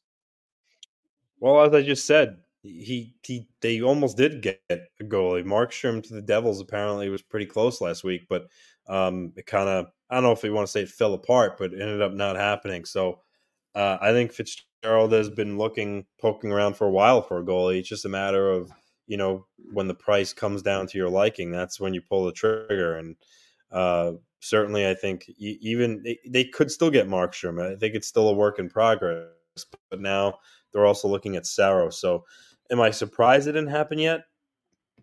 I mean, maybe a little bit, but these things take time. And I would say, short of the Devils maybe like losing their next 3-4 in a row, I think they're going to be making a move for that goaltender. You know what's funny? Because again, Ranger fans keep bringing up Vladimir Tarasenko, as Ranger Central is doing right here. Even though, again, I broke down Statboy Stevens said it's not happening. Because the salary cap circumvention, that's the reason why it's not happening. But he brings up a good point. Tarasenko doesn't move me. I think Everly is a perfect fit. If he's not available, I would want Joseph Zucker or Riley Smith. Riley Smith is not coming. Penguins are not trading him here. So first thing Actually, first. he's been mentioned now. He might be on the move. I heard he's been linked to Vegas, a reunion there in Vegas. So, yeah, Riley Smith could be on the way out. But you think that Pittsburgh would deal him to the Rangers? I mean, it's not like trading Jake Gensel to Rangers would be a bigger story. So yeah, I mean, I don't think it's out. I don't think it's impossible. But it's as much as I might rip a Tarasenko trade to say the Rangers, and just again, just without thinking about it too much, like the Islanders getting him would be a different story. I think there might be a place for him on the Islanders, but that's Jason Zucker. Tarasenko. Tarasenko. Yeah, I Yeah, still think he'd be no, a for good fit sure. here for the Islanders. I think Tarasenko would help. As I've been beating the drum for a while now, you acquire Vetrano, Tarasenko, that bumps Engvall to the third line, which is where I think he should be, and then Tarasenko, Vetrano play on the second line. So yeah, I think that's certainly a fit. And we'll see. Like I said earlier in the show, if the Islanders beat Tampa Bay tomorrow, get it down to 3 points, and then from there, make up further ground on Detroit and Tampa in the next 2 weeks. Lou's looking to buy. So And we'll once see what again, happens games in there. hand. Games in Yes, hand for the yes. Islanders.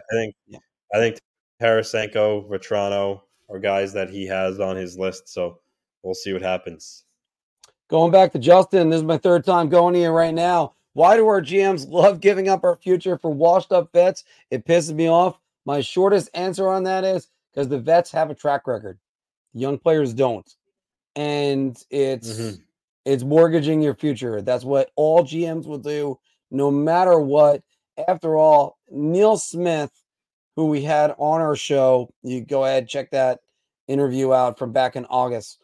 But he even traded Todd Marchand for Craig McTavish. Almost like Craig Patrick. Might as well have been. They were the same age. But joking about that anyway, guys. But Craig McTavish, and he ended up being he might have been the best acquisition for the New York Rangers at the trade deadline that year. If you guys want a decent read, I can't tell you it's my best written article. Check out Reunions. Is Reunited really feel so good on bahpod.com. I'll put the article in the description in a minute. But they'll always go for the veteran because the veteran's already been through enough. That's why they'll always do that. Chris G is saying if we get Riley Smith, I'll cry. That's what I want, but it ain't happening. We need Rampay to charge the net and see how brave these goalies are.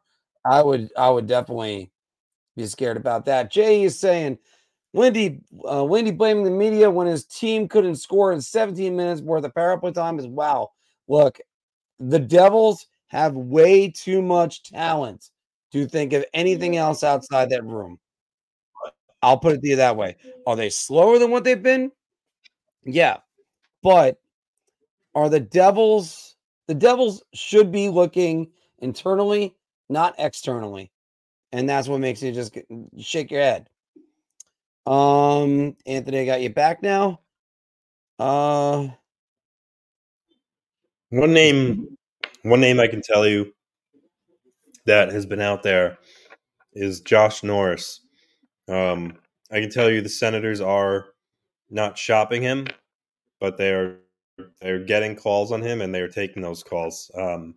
My guess is that for them to move him, who's got a lot of term left on his contract, that would have to be a hockey type trade, talent for talent. But Josh Norris is a real good player. I think if there's a team that could pry him from Ottawa, would be a team like Boston, who's been looking for a center for a long time. He's a high end center. I mean, this is a guy that scored 35 goals a couple of years ago. I know he was hurt last year with a knee injury. He came back this year. Probably not putting up the numbers he would like, but he's a very good hockey player. I would just keep an eye on Josh Norris out there. His name. I could see that name being banded around, but I can't see them moving him. That's way too good of a player. You and way too much term on that contract. It's sort of like I don't even know if I'd even put him in a who says no.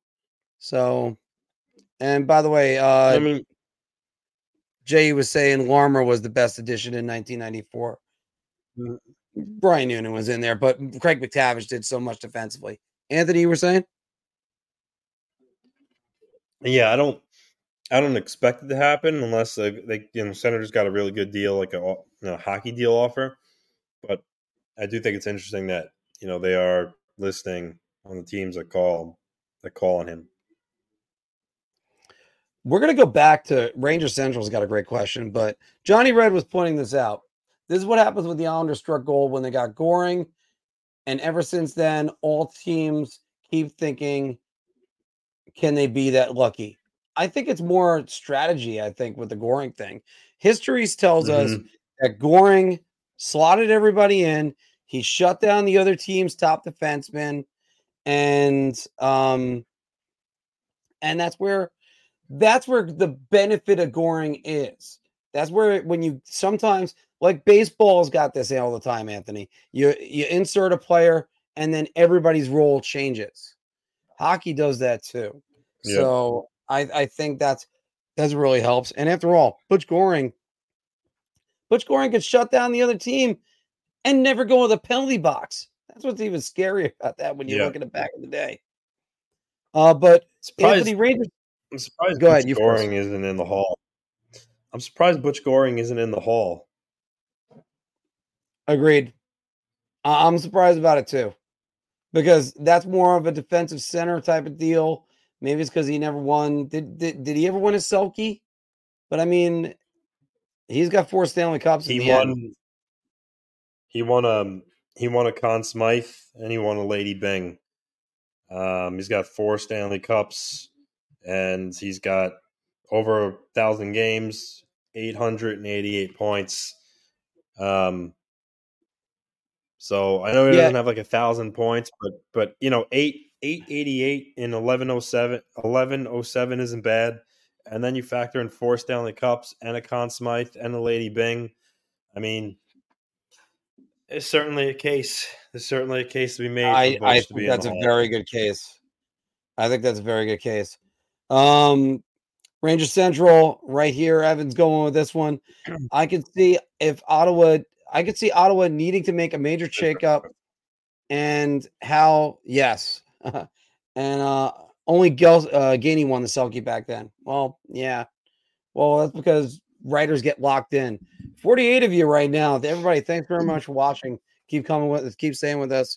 I can see Ottawa needs a major shakeup. How many times are they going to keep running it back with this core, as he's saying? And by the way, great line to use right there, core. But I think Ottawa does need a major shakeup. I mean, I wouldn't be surprised if a guy like Drake Batherson's gone in the offseason. He's a good player. He's a good player, Batherson. Actually, if he was on the market, there'd be a lot of teams that would be highly interested in him. Justin, going Now, back Mark, to you again. Oh, go ahead. What do you got? I highlighted that question that was up there because I'm sorry. you got rid of it. I don't know. Oh, where is Now it? I can't Where is find it? What was the question? The question from this. And I know Anthony loves to talk about Alexei Lafreniere. Almost as much as I love to talk about Pierre-Luc Dubois. Is Lafreniere starting to break out? The short answer is yes. Long answer is Lafreniere looks better than he's been. Here's the thing. If Alexei Lafreniere was drafted, let's say where Filipino was, around 20, there's a different expectation for him, and there's a different thought pattern that comes with him. This guy will forever have his career linked to 2 players, Quentin Byfield and Tim Stützle. Tim Stützle, points-wise, is a stud. On the other hand, who gives a rat's ass? His team is yet to play a playoff game, and they're not even close to playing one anytime soon. Quentin Byfield looks like he's turned the corner. Looks like he's ready to go. Rangers had a need at center. The Rangers decided to go with Lafreniere, who had more talent. And then the Rangers decided to throw Lafreniere on the third line. Quentin Byfield looks like he's starting, that he's arrived. So, Anthony, here's where it really comes to the question. Are we comparing Lafreniere for his own numbers and his own growth, or are we talking about a guy that's drafted number 1 overall and comparing him to all the players who are franchise players? I am going to say he's not starting to break out. And I say that because of this. Mark, what line does he play on? The Panarin-Trocheck line. Mark, how is Artemi Panarin doing this year in terms of points? Artemi Panarin is among the league leaders in points. Mark, where was Alexis Lafreniere drafted? He was drafted number 1 overall. My last question, Mark, how many points does Lafreniere have? Top of my head, I haven't looked. We'll say 36, 35. 35. Okay. So let's recap. He's been in the league. What? This is his fourth season now. Fourth season. Fourth season. He was first overall. He's playing with an elite player on Artemi Panarin in a top line role, and he has 35 points. I know. He's gonna be lucky if he breaks 50. A player of his draft status, if he was that good playing with Artemi Panarin, he should be at 60 points already.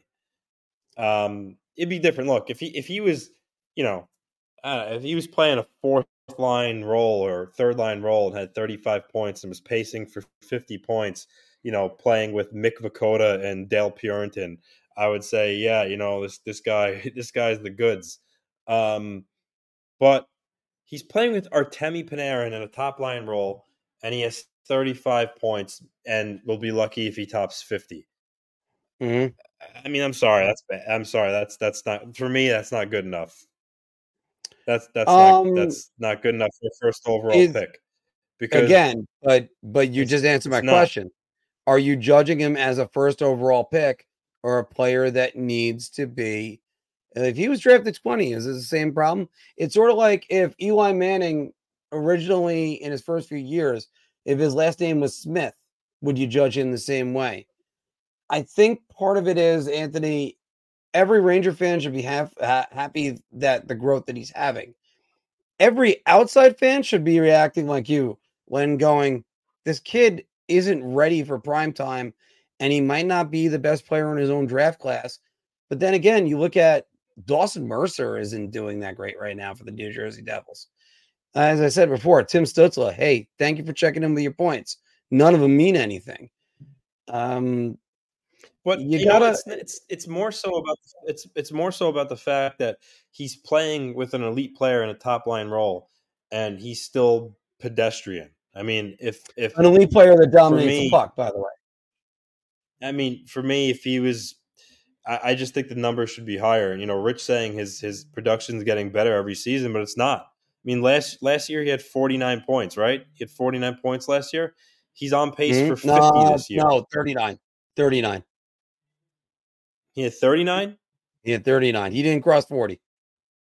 Oh. Check it again. Kako went over 40. Yeah. It's still like a 10-point. It's like a 10-point improvement, but still. But, I mean, again, going with what you're saying, keep going. What I was going to say was that, like, it should be, now that he's playing in more of a role with an elite player. Me personally, if I was a Ranger fan, I would want to see him already be at this point in the season, like, 50 points right now, not let alone being on pace when he's going to finish with 50. I think for me to be happy, he should have like 50 or so right now. I don't know. I think a lot of Ranger fans were so excited when they drafted him first overall. They thought they were getting another Jack Hughes and they were getting this elite player, which is why these comments come from John, trying to rationalize that he is meeting expectations. I'm gonna back up a little bit what John says in a second. I get it. Yes, is he improved from last year?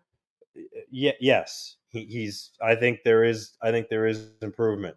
But I mean, at some point, results and points matter. You could say he's been the third best player on the team all year. If he's still not producing, what is it? What does it matter?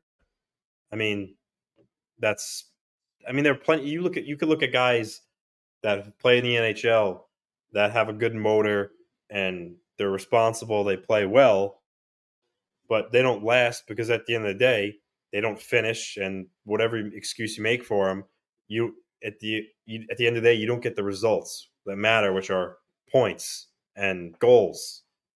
And fine. If he wants to develop into defensive specialists, fine. Every team needs those players, but which is what it looks like Kako's developing into. You're expecting him to be an elite offensive player, and for me, again, I would, if I were a Ranger fan, I would want to see him have at least 50 points, 60 points at this point in the season, especially playing with who he's playing with. That's all I'm saying. Now, let me say this to you in your case. Christy is saying Ranger fans will do everything but accept the accountability to preserve their dignity. It's actual insanity. All right, but let me say this first. Let me back up Anthony, and then let me go against him a little bit.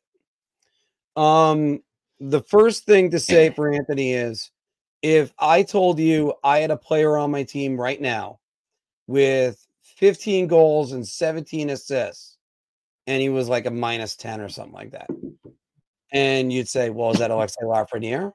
No, it's Kyle Palmieri. It's you're not going to be as impressed. Palmieri was not drafted first overall. Does getting drafted first overall come into the criticism? Of course it does. Now, we're getting to the point where Alexei Lafreniere is just a player. He's not a first overall draft pick. He's just a player. Now, eye test will tell you Alexei Lafreniere should be somewhere around 25 to 26 goals this season. The guy has hit more. Sorry, hold on a second. Alexa, shut up. So anyway, I'll just refer to him as Loft the rest of the time, just so that way that doesn't happen. But Lafreniere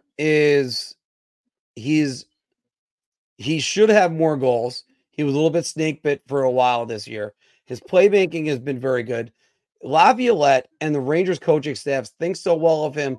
Anytime there's a sixth skater on the ice, it's Lafreniere. Like Lafreniere is the next guy over. Have there been flashes? Sure. Has there been consistency? Of course not. We're not saying that there is. And I think that's the number one thing when it comes to Lafreniere. And I think there is truth in the middle, guys. I do think there's a lot more for Loft to improve. First step for Lafreniere for anything, get the 40 points. He gets 5 more points, that helps in his own confidence. He gets the 20 goals, that helps in his own confidence. And if you don't think those things are mental checkpoints, then go run, let's say, for instance, the Jones Beach Trail that's over on the Wantagh Parkway. You're trying to get all the way to the beach. You're getting over first bridge, the second bridge, the drawbridge at the end. Those things are all mental checkpoints. It just happens. So again, the truth is in the middle, Anthony. Is he a bust for a first overall pick as of right now? Yes. But that book is still left to be unwritten. And he could easily figure that one out. Because after all, every Ranger fan wants to give up on Kakko right now. Ask Stars fans if they wish they didn't give up on Valerian Nichushkin.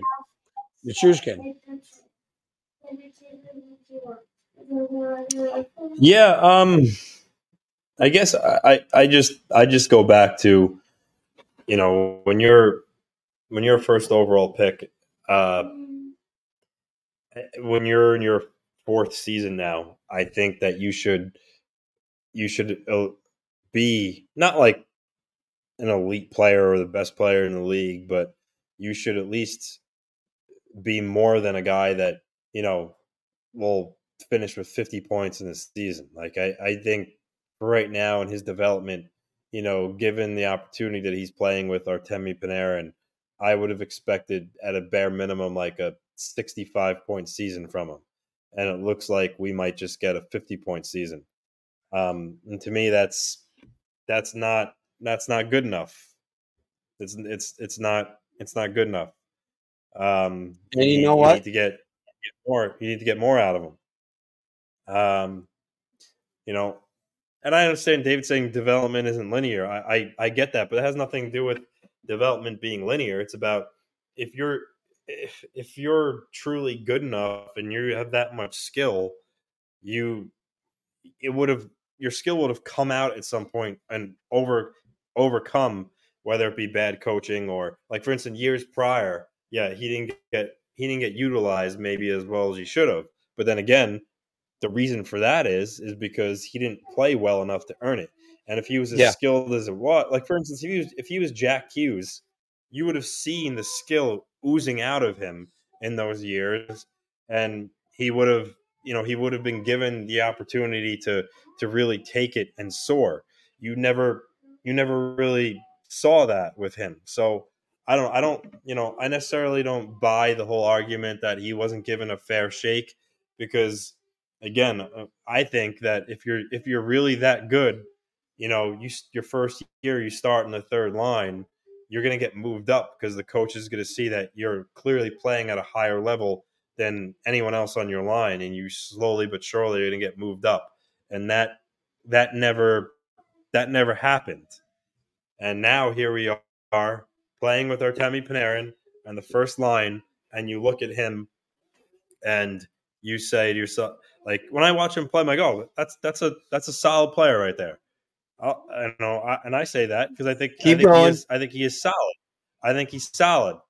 But any Ranger fan is a homer or lying to themselves if you look at Jack Hughes play and you look at Lafreniere, and that person says to themselves, "Oh, I see that skill in Lafreniere that Hughes has." Both ways, like you don't, because it's not there. Hughes is close, not quite. He's close to a generational type of talent with the type of skill he has.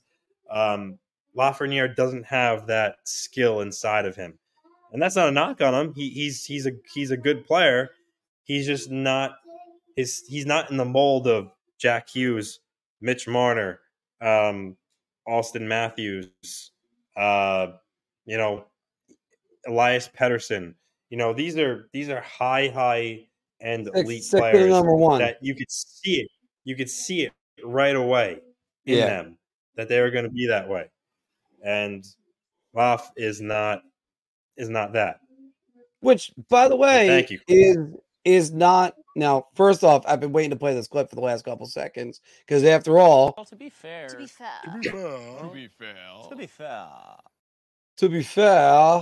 yeah. And look, Lop has shown that he might have the talent, but you need to have the brains to put that together. And even though he's got the attitude of the moxie, I'm not sure if he had exactly the technical know-how to do it. Now, I do think him playing third line minutes or less under David Quinn slowed down development when you were number one draft pick. So let's take year one off the table. Gerard Gallant didn't know what to do with him. Let's take year two-ish. But at the end of year two, that's when he had the kid line or the lottery line, whichever one anybody wanted to call it, the Kakko, Lafreniere, and Hedel line. And that looked like it was flourishing. And that was all by accident. The Rangers never had a plan what they wanted to do with Alexis Lafreniere. And the fact that you were able to say that about number one draft pick is pretty damning for your franchise. And it really is. Because at least when I know that Connor Bedard got drafted, there's a plan. And Kyle Davidson was doing the best to put a plan around him. I don't see that with Lafreniere. I don't see that with any draft pick in any organization almost ever. What number one overall draft pick goes to a place and he's third in the depth charts? I mean, even Owen Power, when he decided I'm going to go back to college, he was still number two. So it wasn't a big deal. But this is where everybody is right in this. Does Lafreniere still have a future? Yes, of course. Does it look like they're going to keep him around? Yes, of course. But he's not a slam dunk franchise player right now for the New York Rangers. But I would be cautious about moving on from him. Same thing with Kakko. I have a feeling if Kakko moves on elsewhere, his development's going to shoot up, and the Rangers are going to hate it. And this is a fair point. And I think I agree with this, and I think most people would. But I think it's clear he's not any of these guys. But my issue is I struggle with seeing, because these guys that he mentions here. I mean, outside of Bedard, because obviously the jury still had its first year. Outside of guys like that, Hughes, Pettersson, I mentioned, I'm not I'm not even sure he's the next tier down of overall, like first overall picks, like John Tavares. Like even John Tavares was, hit 80 plus a couple of times. Did he get 90? He might have gotten 89 or 90 in his first year in Toronto. Uh, I don't see Lafreniere in that level either. I mean, I don't think he's gonna score 80 points, 90 points. I think. I mean, what I see, I see a 60 to 70 point guy, and that's not bad. That's It's not not bad. bad I at mean, I all. think anybody would take a 60 to 70 point player on your team. But I don't even think he's John Tavares point production. Um, and I'm not listen. You could cherry pick stats. I'm not talking about 5-on-5. I'm talking about point totals at the end of a year. I don't know. Like I said, John Tavares has had years where he's had 80 points, close to 90 points. I don't think, and I could be wrong. I'll be gladly to admit I'm wrong. I've done it before.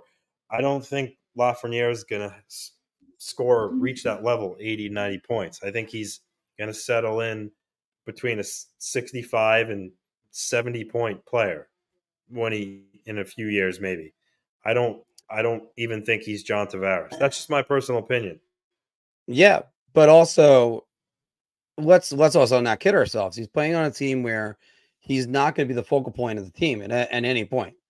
There's Kreider, there's Zibanejad, there's Panarin, there's Vinny Trocheck, who came in the middle of his career and is more of a focal point of the team than Alexei Lafreniere. Now, and I'm not saying all these are bad things or good things or whatever.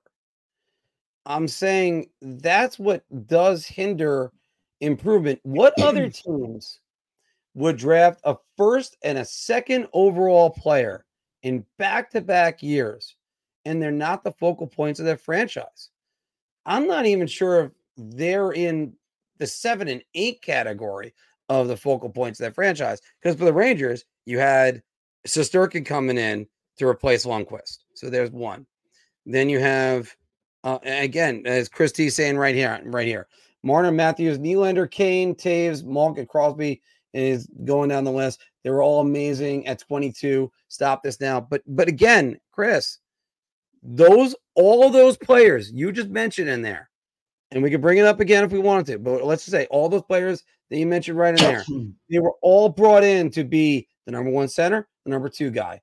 Lafreniere's been a number three guy, and even his natural position is left wing, so he's got to learn a brand new position, which you get some of us that play NHL 2000 or whatever number you want to say it is. I forgot what year we're on. I'm sorry. I'm old. No. I can't help that. But Mark, it's a lot harder to switch wings. You are right. You were right. And what David is kind of reaffirming the point that you're making.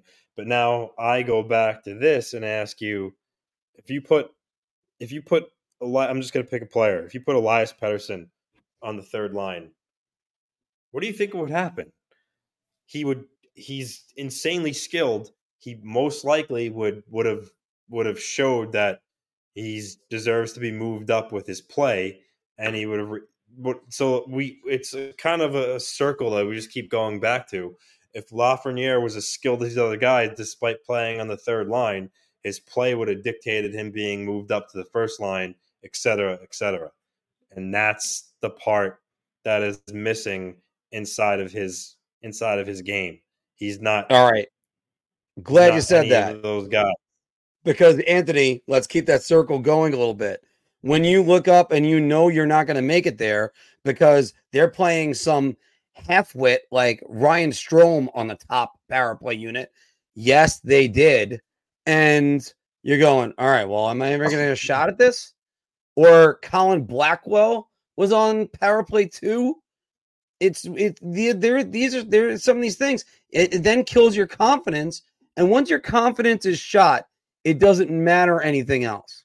That's what's so big about the reason why Kakko is now being talked about with the New York Rangers, because he was just on a 5-game point scoring streak. because you need your confidence. If you don't have your confidence in doing anything, you're completely lost.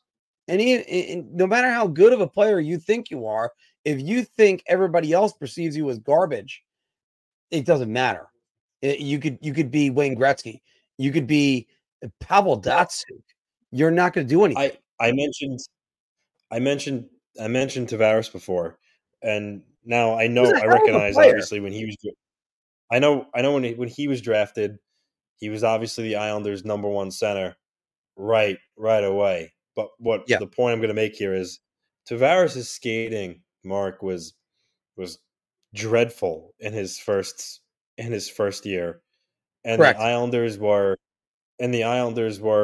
an abomination of talent. I mean, you took a guy like Matt Molson, who was a nobody, turned him into a 30 goal scorer that first year. But Tavares, despite all that, being a terrible skater in his first year and having no talent around him, he had 54 points in his rookie year. Now, 54 points in your rookie year, despite getting, top line minutes, he still scored 54 points in his first year, and he was a terrible skater and had no talent around him. Like that, like I don't know if that's what I'm saying. I don't even know if Lafreniere is John Tavares. I think he's more Nico Hischier. And even honestly, even Nico Hischier has Scored 80 had points more in last success. season. Yeah, had more success early in his career. But I don't know. Well, I going back to this is the difference between Nico Hischier and every other player that we've talked about. How many number one overall draft picks have to look at their coach to be like, am I going out next shift? Or is it going to be somebody else? And before everybody says, "Oh, it's Lafreniere," and by the way, yes, and look, Chris T, you're right about this, and I know he's cherry picking this because you're backing up his point. I have no problem with this. yeah, Both can be right at the same time. Anthony's got the numbers, yeah. and the numbers are backing up Anthony's point.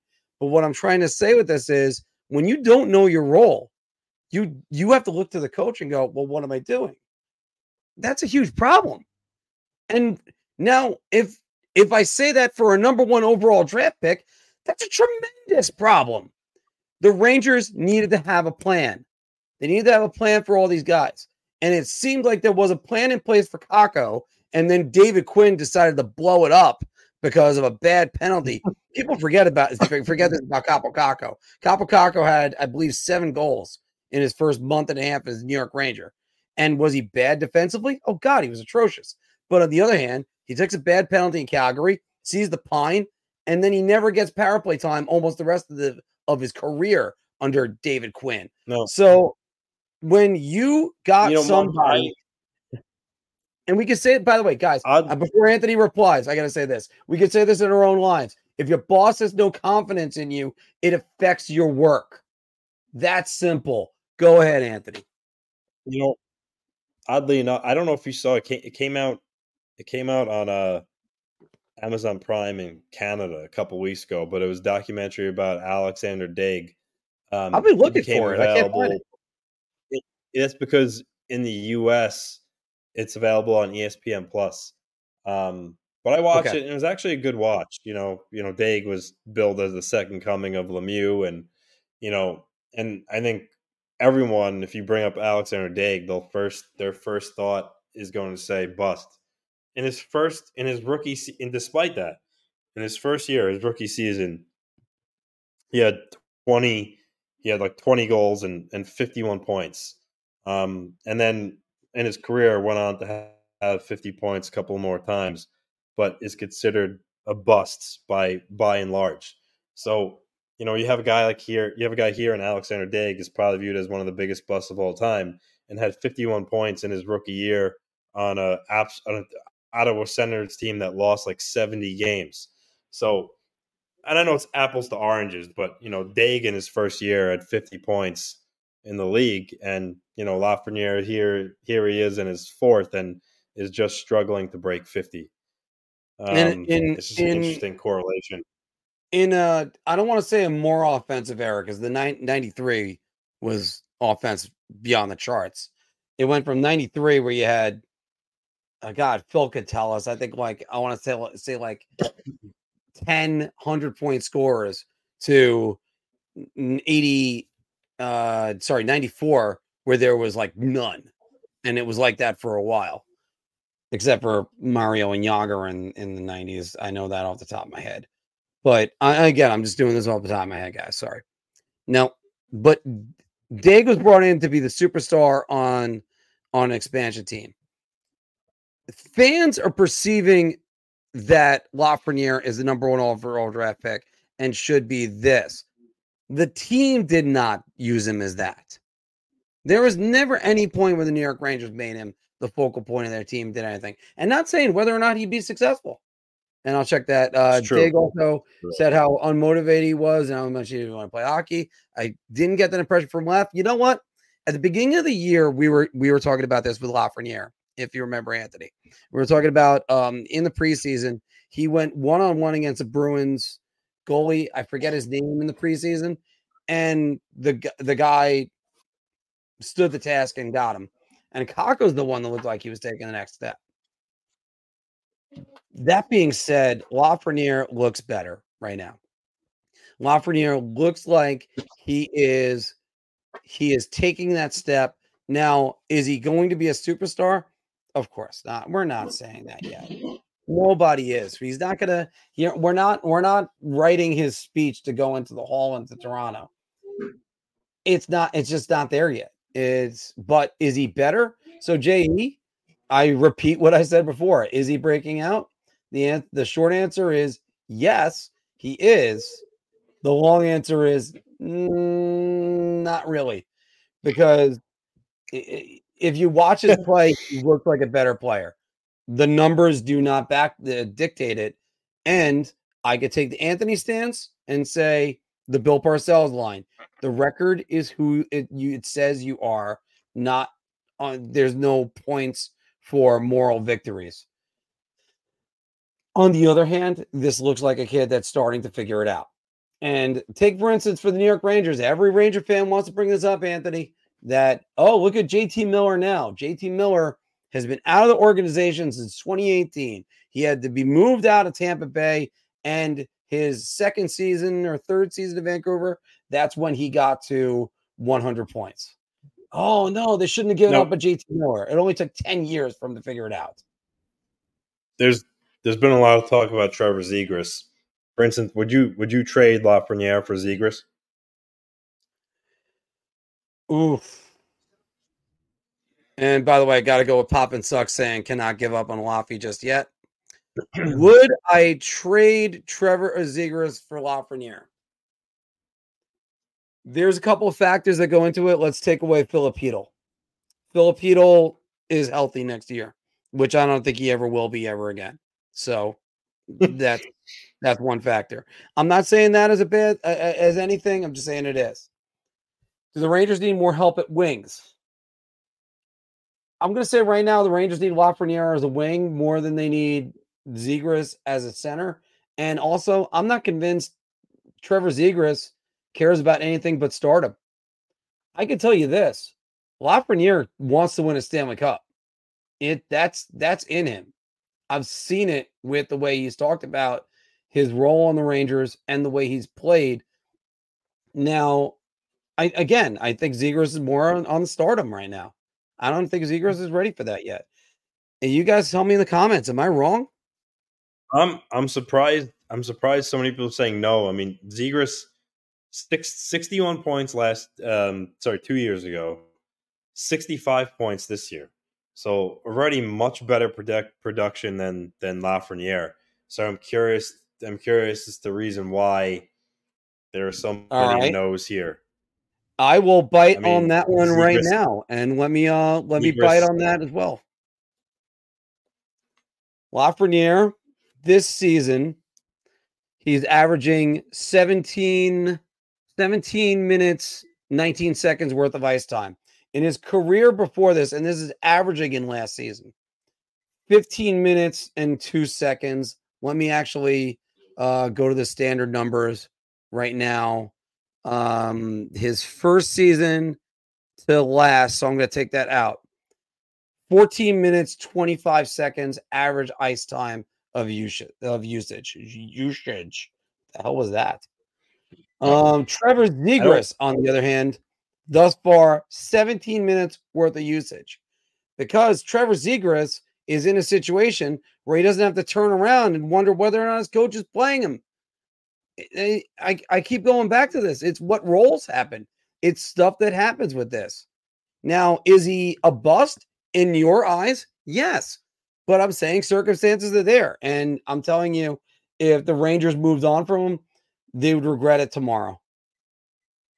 I think Zegras is the more talented player, but I mean, like Rob Stremp was super talented and never stuck. I'm not saying that. I don't think that's the case with Zegras because, like I said, Zegras already has 260+ point seasons. But I think it's a trade that Anaheim would say no to as well, though. So I guess at the end of the day, it wouldn't really matter. I think Anaheim would decline as well. But yeah, I think Zegras. Although now that they got Cutter Gauthier, you think they would turn that down?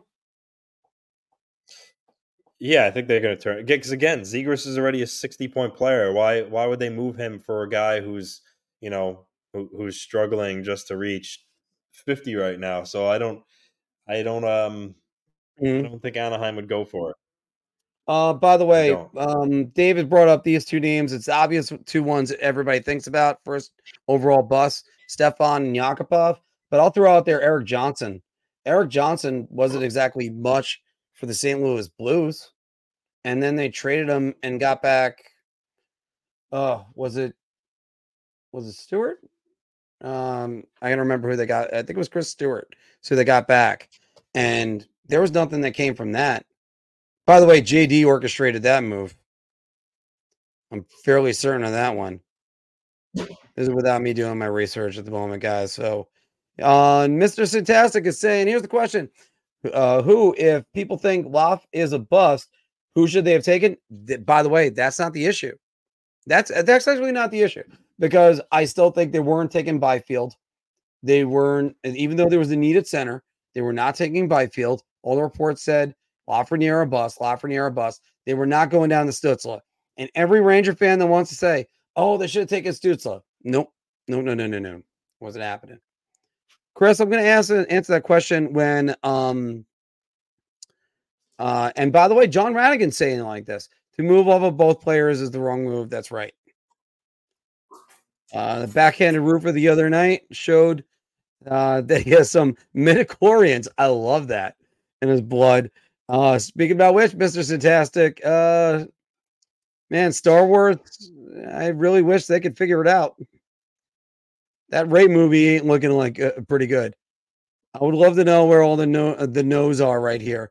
By the way, Anthony, before we close out this question, any news on Cizikas' injury?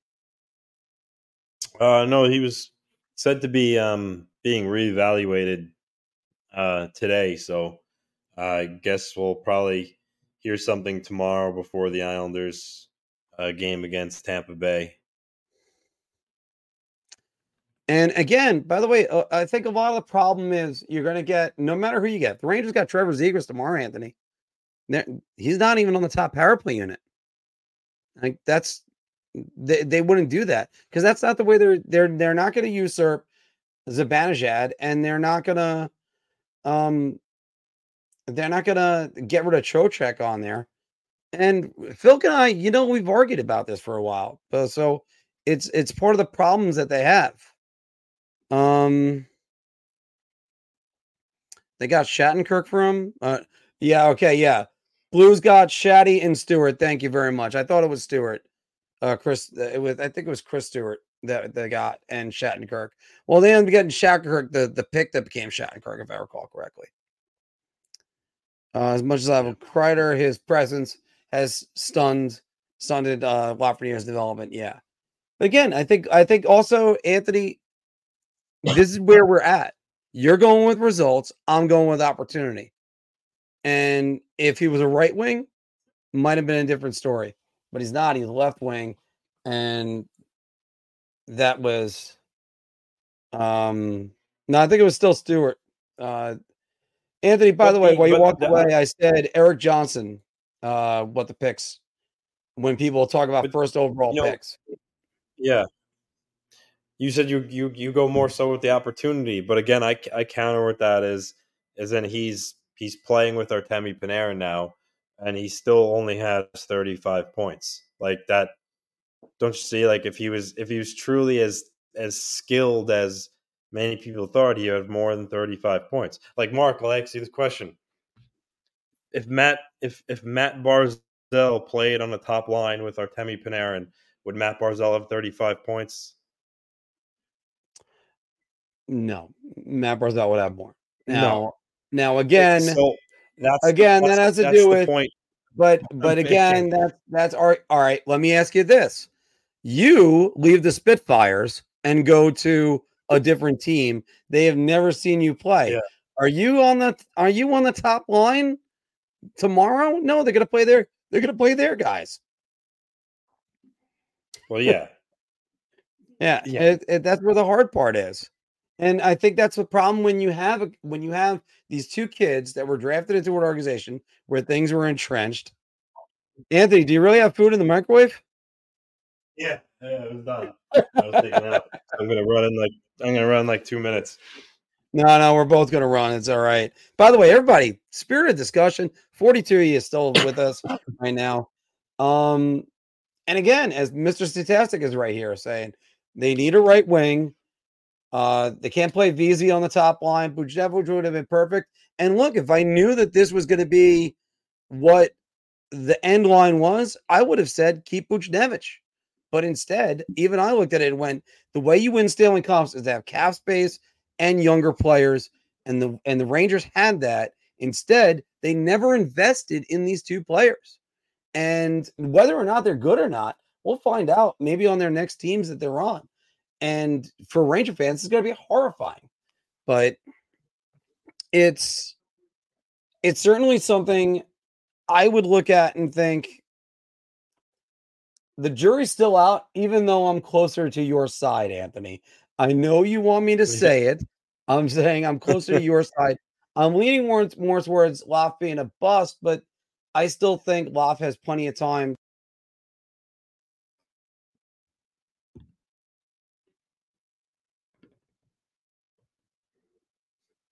Can't hear you.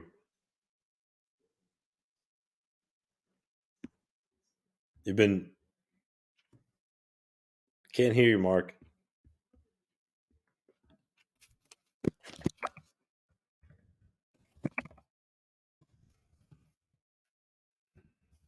I don't think Mark knows that he can't hear, fellas. That he can't. I mean, I think now he's aware. even though Big Lou's general manager of the Islanders, he got pissed off and muted Mark.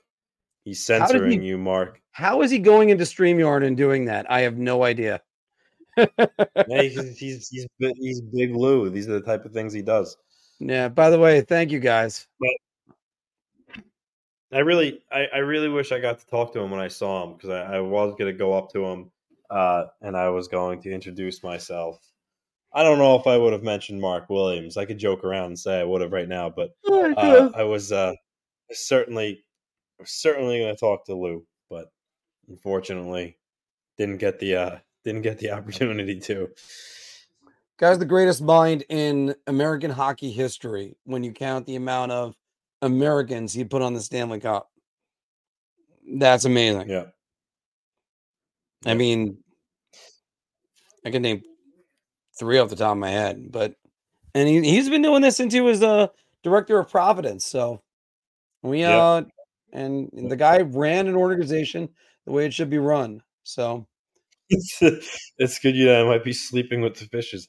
I know. I only would have been sleeping with the fishes if when I went up to him, I said, "Hey, Lou, go out and acquire Frank Vetrano." Then I probably would have been sleeping with the fishes. That's for sure. Oh, he would have given you that stare. Yeah, he would have. Right.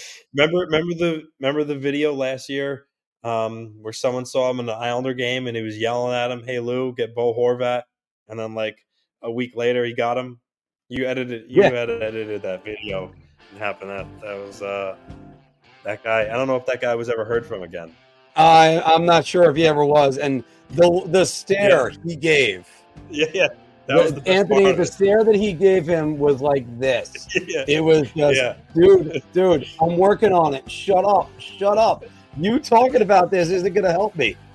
All right, guys, we are going to sign off right now. I got bye-bye playing. Oh, wow, Anthony out of there like that.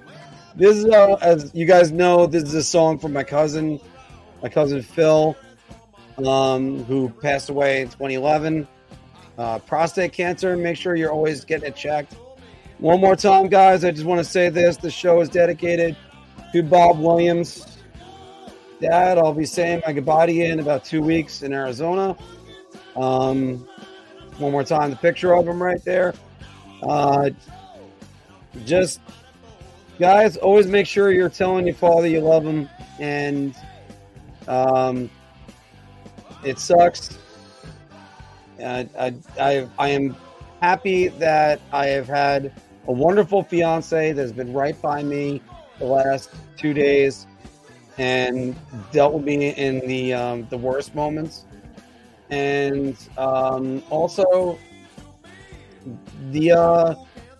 I'm blessed to have friends that I was able to hang around with.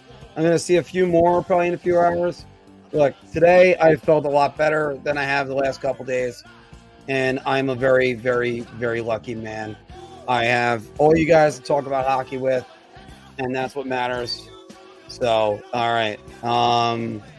We got, so I should use sign language. Wait, all right. But, guys, good show.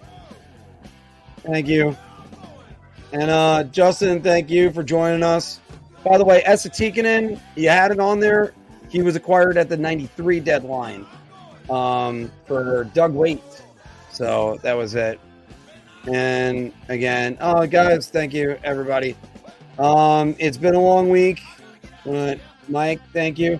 By the way, you should contact Mike, who does life insurance policies. So you should always, you need something, go to him.